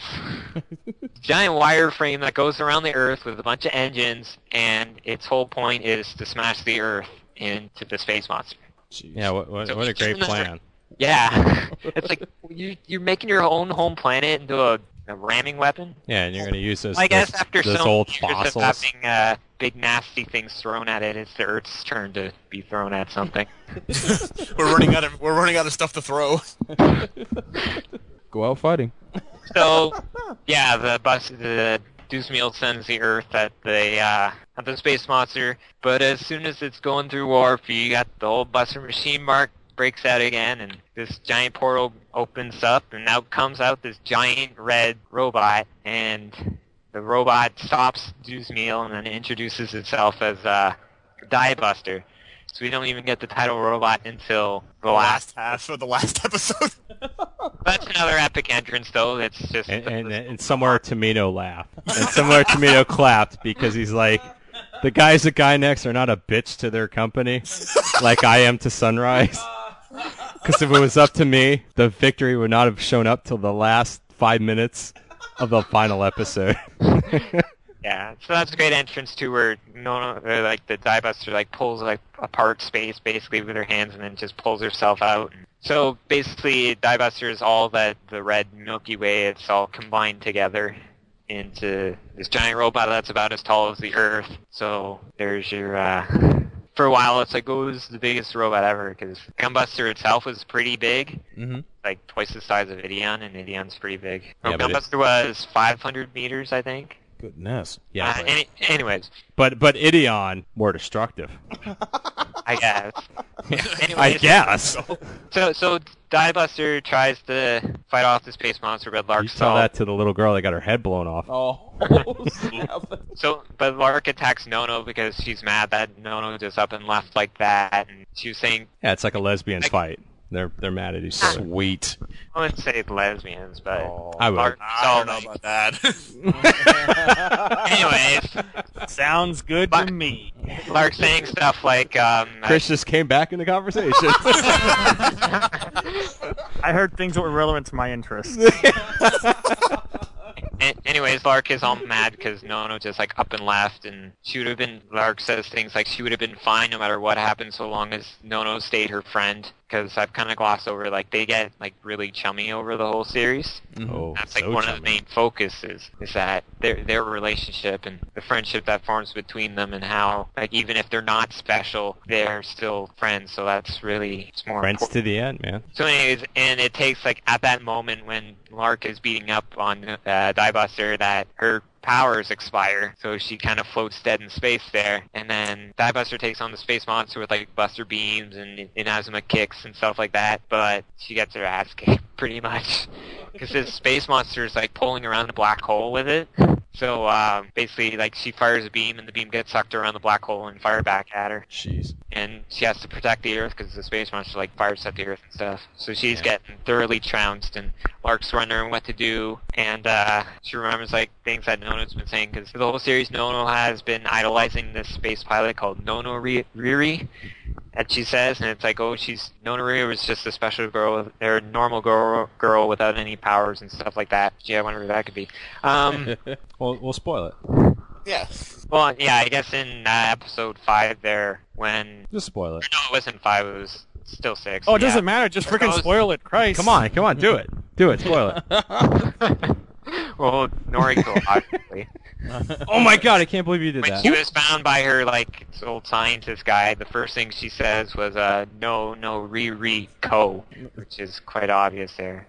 So anyways, Lark gets remotivated. She's trying to convince D-Sniff to start fighting again, and he does by pulling the horn out of his eye, and then Lark goes up this emergency passage into his head to find, surprise, a Gunbuster-style cockpit inside D-Sniff's head. Beautiful. And Like then the there's Geon.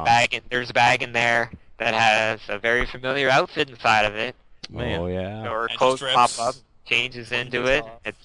I love at that point that all her clothes go off except her panties, so she has to bend over to take her panties off. The Japanese they're some horny bastards, aren't they? And then during Gunbuster episode 6, Lark pulls her shirt off because it's a motion sensor thing. Yeah. So D-Sniff pulls his own chest open and he grabs one of the boobies must be exposed. Buster Corp's machine to get a degeneracy reactor and sticks it in his own chest. And he awakens to his true form as Buster Machine number 18. Woo! Awesome. Or number 19, pardon. And so then she gives Nono a speech that it doesn't matter how big your body is and stuff. What matters is hard work and guts. There you go. And so Nono flies out of Diebuster, which is pretty smashed up, and together they do the double Inazuma kick, and that's enough to plow through the space monster there and actually cracks the singularity of the black hole. So it's like, oh no, we're gonna have a new Big Bang. And Nono does something, and she becomes like giant hands that like warp elsewhere or something. And then it jumps to like they have like this. They go into like subspace or something, and they have this goodbye with each other, which like Nono's like sticking her hand into her chest like Evangelion style and like pulls out like a paper crane for some reason.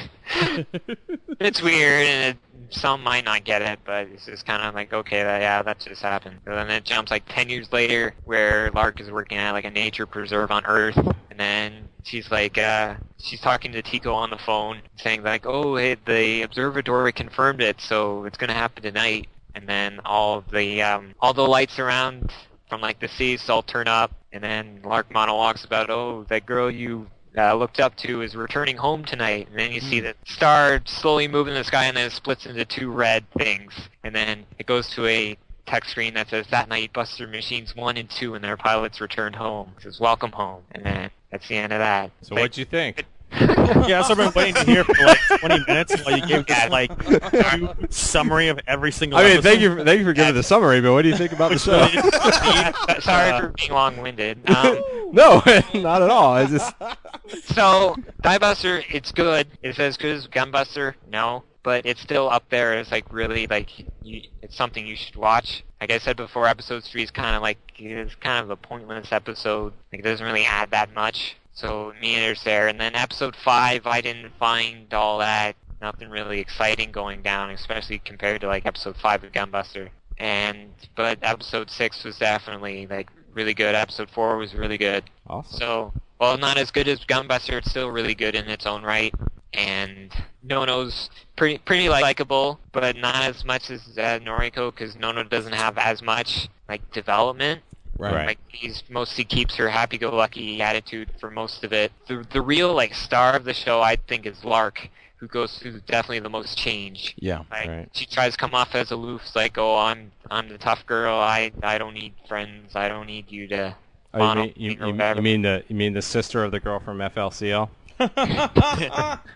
So, but she opens up, and her and Nono get along pretty well, and she does consider her a true friend.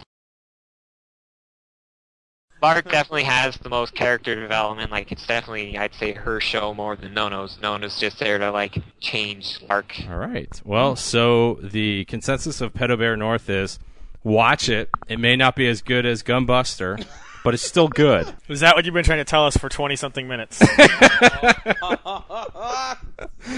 The next person we're going to go to, we'll cut most of that out, right? I'm going to break this up a little bit because you know what? We're going to go to Solbro. What are your thoughts of Diebuster? Oh, you man. thought I was going to Pedo Bear South, but no, I'm not. I'm going to putting you right on the spot. Yeah. And unprepared as usual.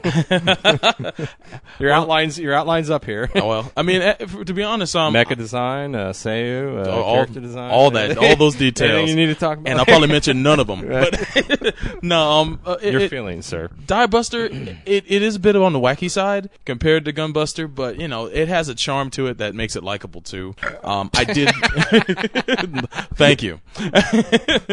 I did. I didn't. At first I didn't see Lark as the main character, but by episode 2 and so on and so forth, it showed that if the show progressed in anything, it progressed from shifting the main focus from Nono to Lark, and by the series end, I saw Lark as the main character. And I agree. I don't think that Nono changed much throughout the course of the show, but then again, it's a very short series, and it really didn't focus. I mean, there were some episodes dedicated to other characters, as also previously mentioned. But for the most part, it really was an enjoyable watch. It really didn't stand out to me though until the last 2 episodes. Episode 5 I liked a little bit because it kind of showed when Nono was discovered. And it had little bits and pieces in there that were okay, especially how it ended. But what'd you say to me before we started recording? You said, because this was really your first time of watching Die Buster, you said the final episode's what kind of saved it for you. Yeah, I was definitely going. Pretty much that's true. When I watched Die Buster, it seemed to be an okay show to watch, but that last episode blew me out of the water, especially the last 3 minutes. I had to watch it over again. The last 3 minutes. well, way to go. But just as Peter said, the last 3 minutes of that series, when they show you 10 years in the future, I didn't see that coming. And the show is really clever on masking when it takes place. When the events fall into place. I always thought it was going to be after Gunbuster, but never thought during the time in between the lapse of time that Noriko and Amano were away from her. You didn't get the subtle hints when they were talking about how the Buster machines were from 40 generations ago. I knew it was in the future, but I thought it was past the point that they got back to Earth. Not 12,000 years in the future. Not right before the 2 girls got back. That was always the funny thing about Gunbuster. It was 3 years later, 15 years later, 12,000 years later. They're throwing time in What? They're throwing time in your face like dollars at a strip club. But they're still young. And Noriko's still 17. Oh, win for the pedos. All right. I keep getting older. They keep getting the same age. I'm in my 40s, but she's just 16. You need to use that drop. I have the movie Days of Confusion. I might just close the episode out with it. But yeah, just to see how it bookends the original Gunbuster makes it worth watching all by itself. Yes. And for those who didn't want to be spoiled, I'm sorry you listened to this. Well, we warn you. But I went into this not knowing anything about Die Buster. And at the end result, I was very pleased to have watched it, and that's what I gotta say. Well, that's what Soulbro has to say. Is Soulbro guarantee on this one? Yeah, I'll give it 1. Okay, not ×2 though. Not ×2. Not like Gunbuster. Oh, hell no. Well, you think I would go to Pedal Bear South, but I'm gonna save him for last. I'm gonna go to yourself, the burping phenom, Chris Guanche. You make me stop my beer drinking to actually talk. Oh yeah. Damn it. How many did you have during Peter's soliloquy? I lost count. I killed a 12-pack, Dern. The thing about Die Buster is it's immediately apparent that it's been influenced by FLCL as pretty much almost every post-FLCL production of Gainax has been. Yeah. It's got the same writer and director, so it's got that same sort of animation style. Hell, it's got that same damn scooter.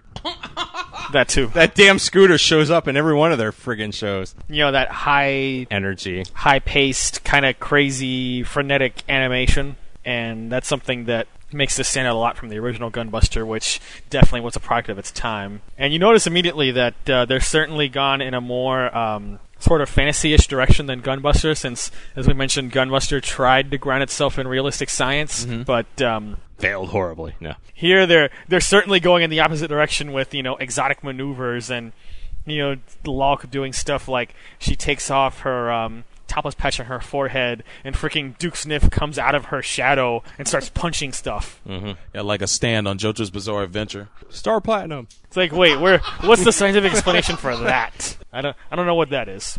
I enjoyed Die Buster on its own, and I certainly am not of the opinion that the last episode saves it. I enjoyed it from beginning to end, and I didn't have any problems with some of the episodes like Peter did. It certainly adds to it, the direction they go in the end. Just the epic battle of the freaking planet Earth being thrown. Yeah, how often do you see where every anime, they're always trying to save the planet Earth, but in this one, they're like, you know what? The way we're going to save humanity is to just get rid of the planet Earth. We're just going to throw it right into them. Chuck it. Yeah. Why not get rid of like Mercury or Venus or Mars or something? But it's like, why are you getting rid of the birthplace of humanity? With those old ass fossils from what is it? The Red Dragon Clan of Cowboy Bebop. So, anyway, how are the boobs in this one, Chris? I approve. Okay. No, for an android, as was mentioned earlier, she has a very nice texture to her, including her boobs, which are fabulously animated. So. And her nipples. There's a couple nipple animations that are very, very outstanding. I give it 2 thumbs up, or maybe 3 thumbs up. Depends what you count as a thumb, right? Sure, to each his own. Everybody knows that I love Maya Sakamoto and that I'm obsessed with her. The thing about Lauk is, even as you see her developing throughout the series, she kind of still remains a somewhat bitchy character up until the end. She doesn't get it till the end. So that kind of, for me, detracts about her a little bit, actually. Yeah, she doesn't really kind of get it till the end. She doesn't really get it till the end, and she's just kind of... Even when she's friendly with Nono, she still is a little bit bitchy and dismissive. I mean, and after all the crap that you see, especially when the monster goes against the twins, and you find the whole thing, and even the Nicole being such a scumbag trying to force himself on Nono. Oh, yeah. It's like, and she was like, I wish you would have done that to me.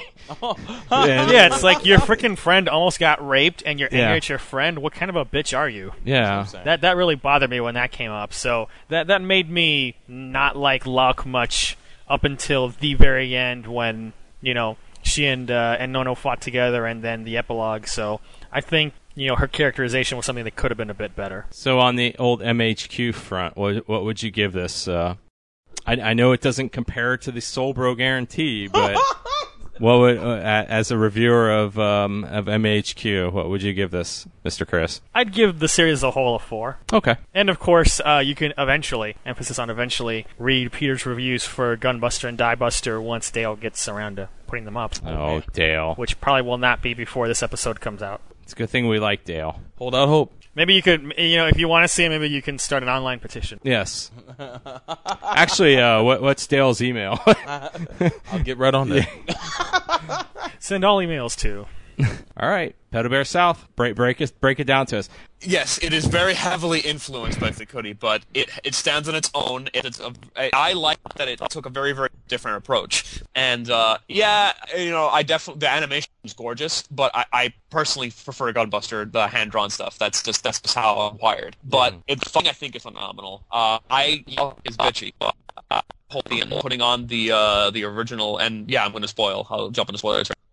We've already warned people. Yeah, I know. I watched in one sitting. Okay. So, and I love it. I put it under Gunbuster, but only because of my preference for hand-drawn animation, and it also has Yukari Fukui, who is Nia's voice actress, and that makes me a very, very happy bear. And it makes me a very happy bear. And they even have the same kind of funny eyes. She had the same eyes, things in there. And Solbra said earlier she had stars in her eyes. Well, just my thoughts, because I'm the last one to talk about it. I'll be actually the crazy one. I like this just as much as I like Gunbuster. Wow. I don't. Gunbuster, I think, I agree with you guys. It is a little bit more character driven, but these two OVAs show the pretty much the way that Gainax has gone throughout its existence. They seem to be more of, when they started, they were more of kind of a character introspective. They were more into the character drama, some of that things. And, as we see since the FLCL days on, that whole kind of manic kind of craziness, that's what we see in this. And, without Diebuster, I really wonder what Gurren Lagann would be. Because you when you see Diebuster, because I'll be honest, I saw it a couple years ago, Diebuster. I never watched the end. I watched up to episode 4. And I didn't really know. I kind of put it together when I was watching it, but I didn't really know that it was going to be like the sequel or the spiritual successor of Gunbuster.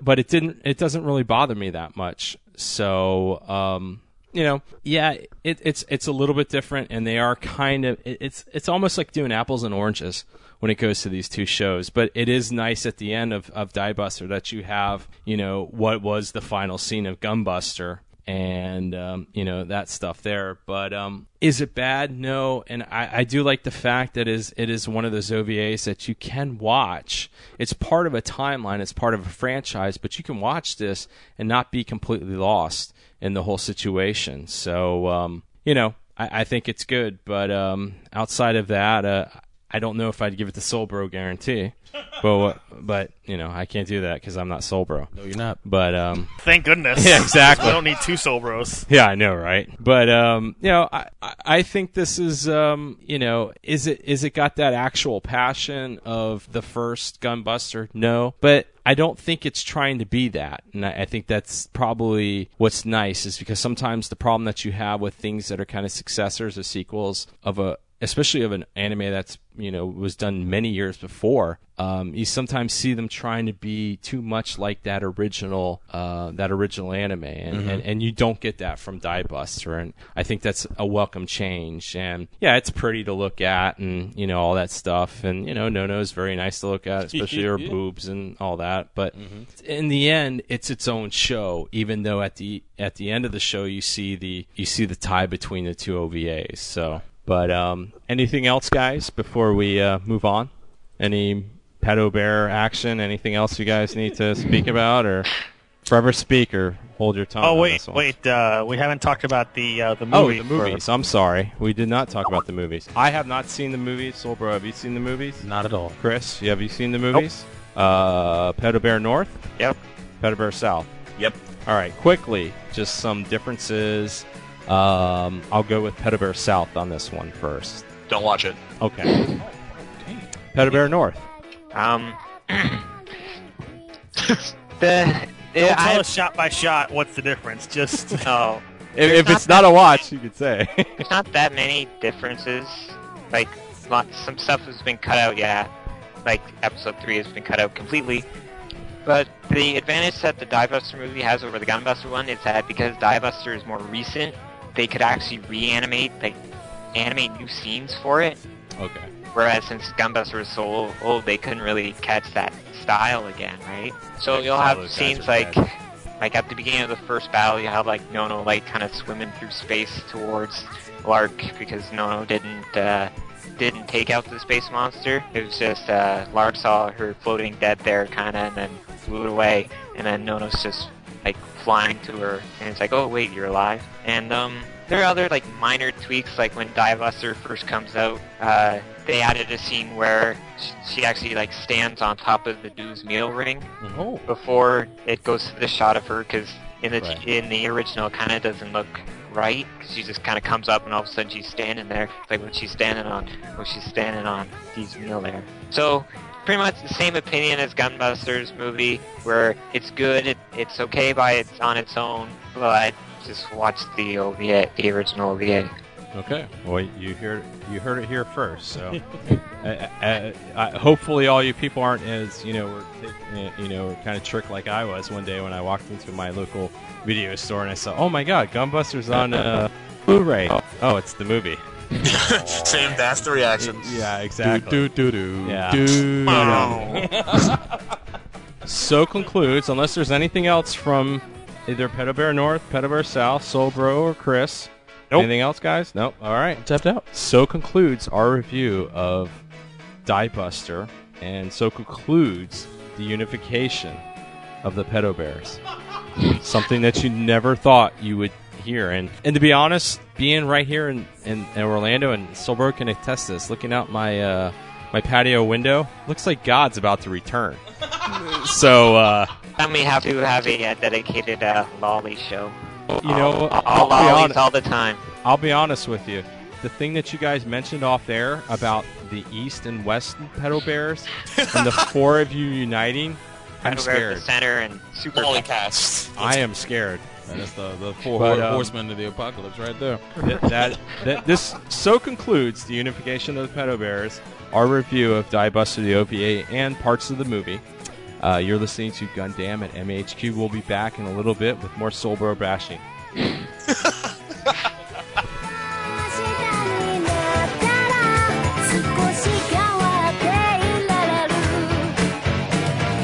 Let us do no such Gundam thing. Need a cake, but you don't want something boring from the local supermarket or bakery? In the South Florida area, try EpicSugarWorks.com. This bakery specializes in creating cakes based off of your favorite anime series, video game character, or whatever custom design you're looking for. Their online store also features anime and video game themed chocolate lollipops, as well as gift certificates if you want to give something to somebody. So if you're looking for a cake that's above the norm, go to EpicSugarWorks.com. It's epically delicious.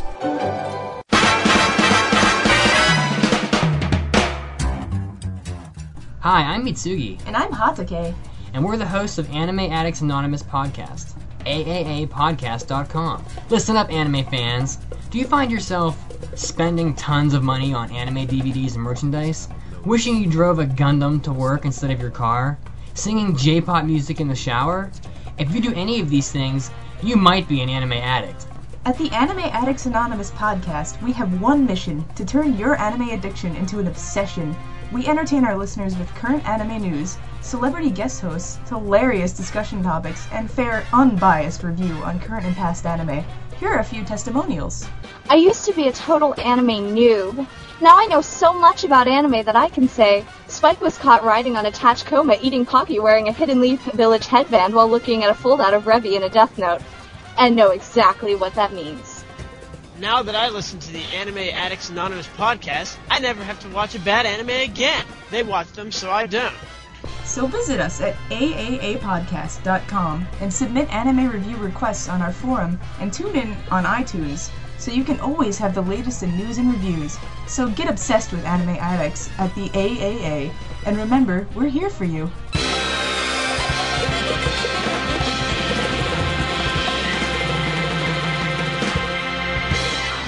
Brandon was just a dork who wanted to shoot lightning out of his hands like Gundam Ryu from Street Fighter.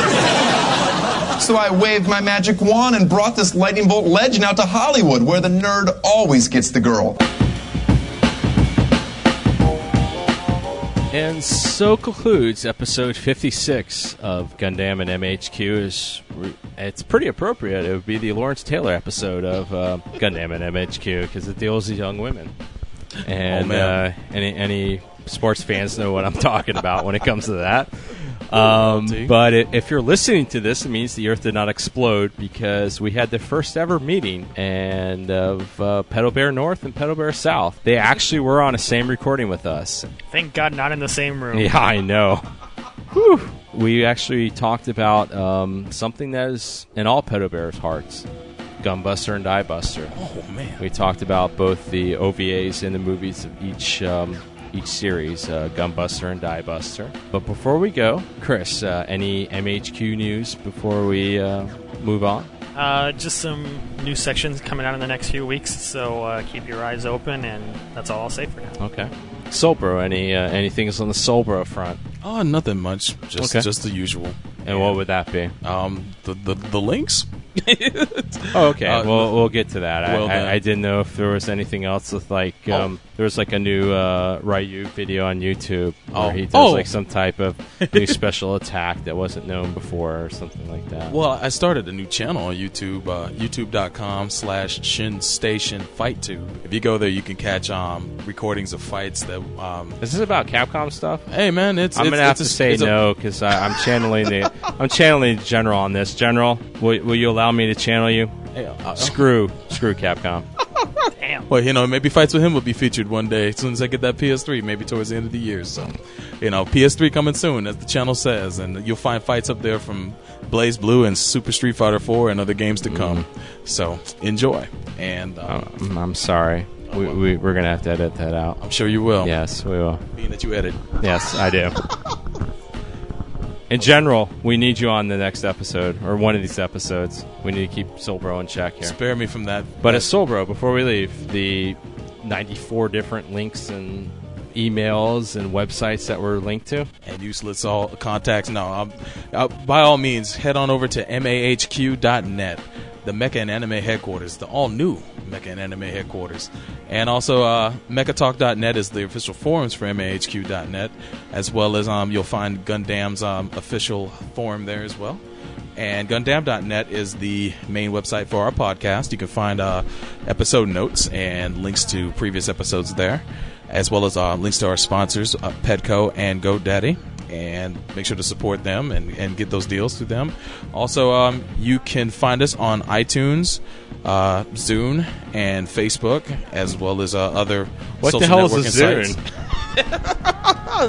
Nobody knows.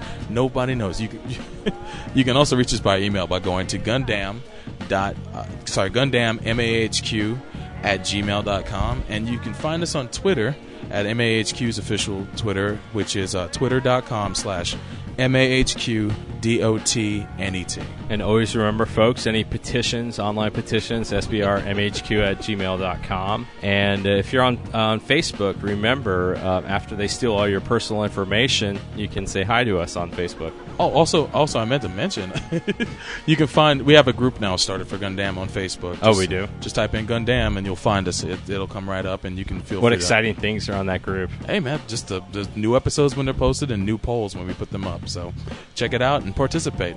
And that's it from me. All right. Well, that is episode 56, the unification of the Pedo Bears, North and South. This is almost rivals the unification of East and West Germany to an extent. I don't know how this is going to work on the economic scale.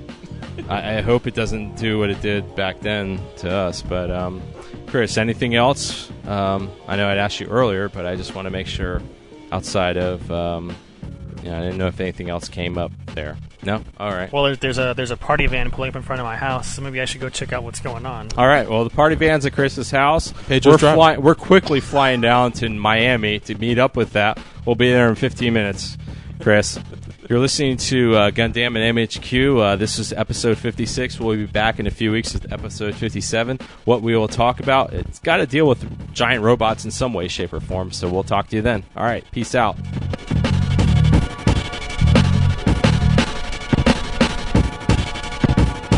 For untold generations, we've been warned to never unseal the canopy that keeps us safe.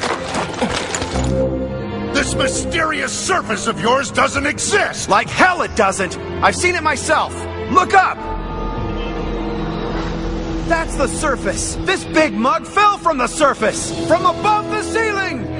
Youth of this town, aim for the surface. Yahoo! Step aside, make way. Team Grin is coming through.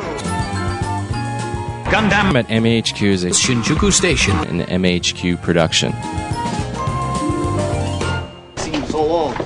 My man, what has happened? Long time, no see. Yes, sir. What have you been up to? Same old man. Yeah? Working for the city. Working man, huh? Been thinking about getting back in school, though, man. Back in JC or something like that? Yeah, man. I mean, that's where all the girls are, right? Stay up. But on the other hand, man, I just as soon keep working.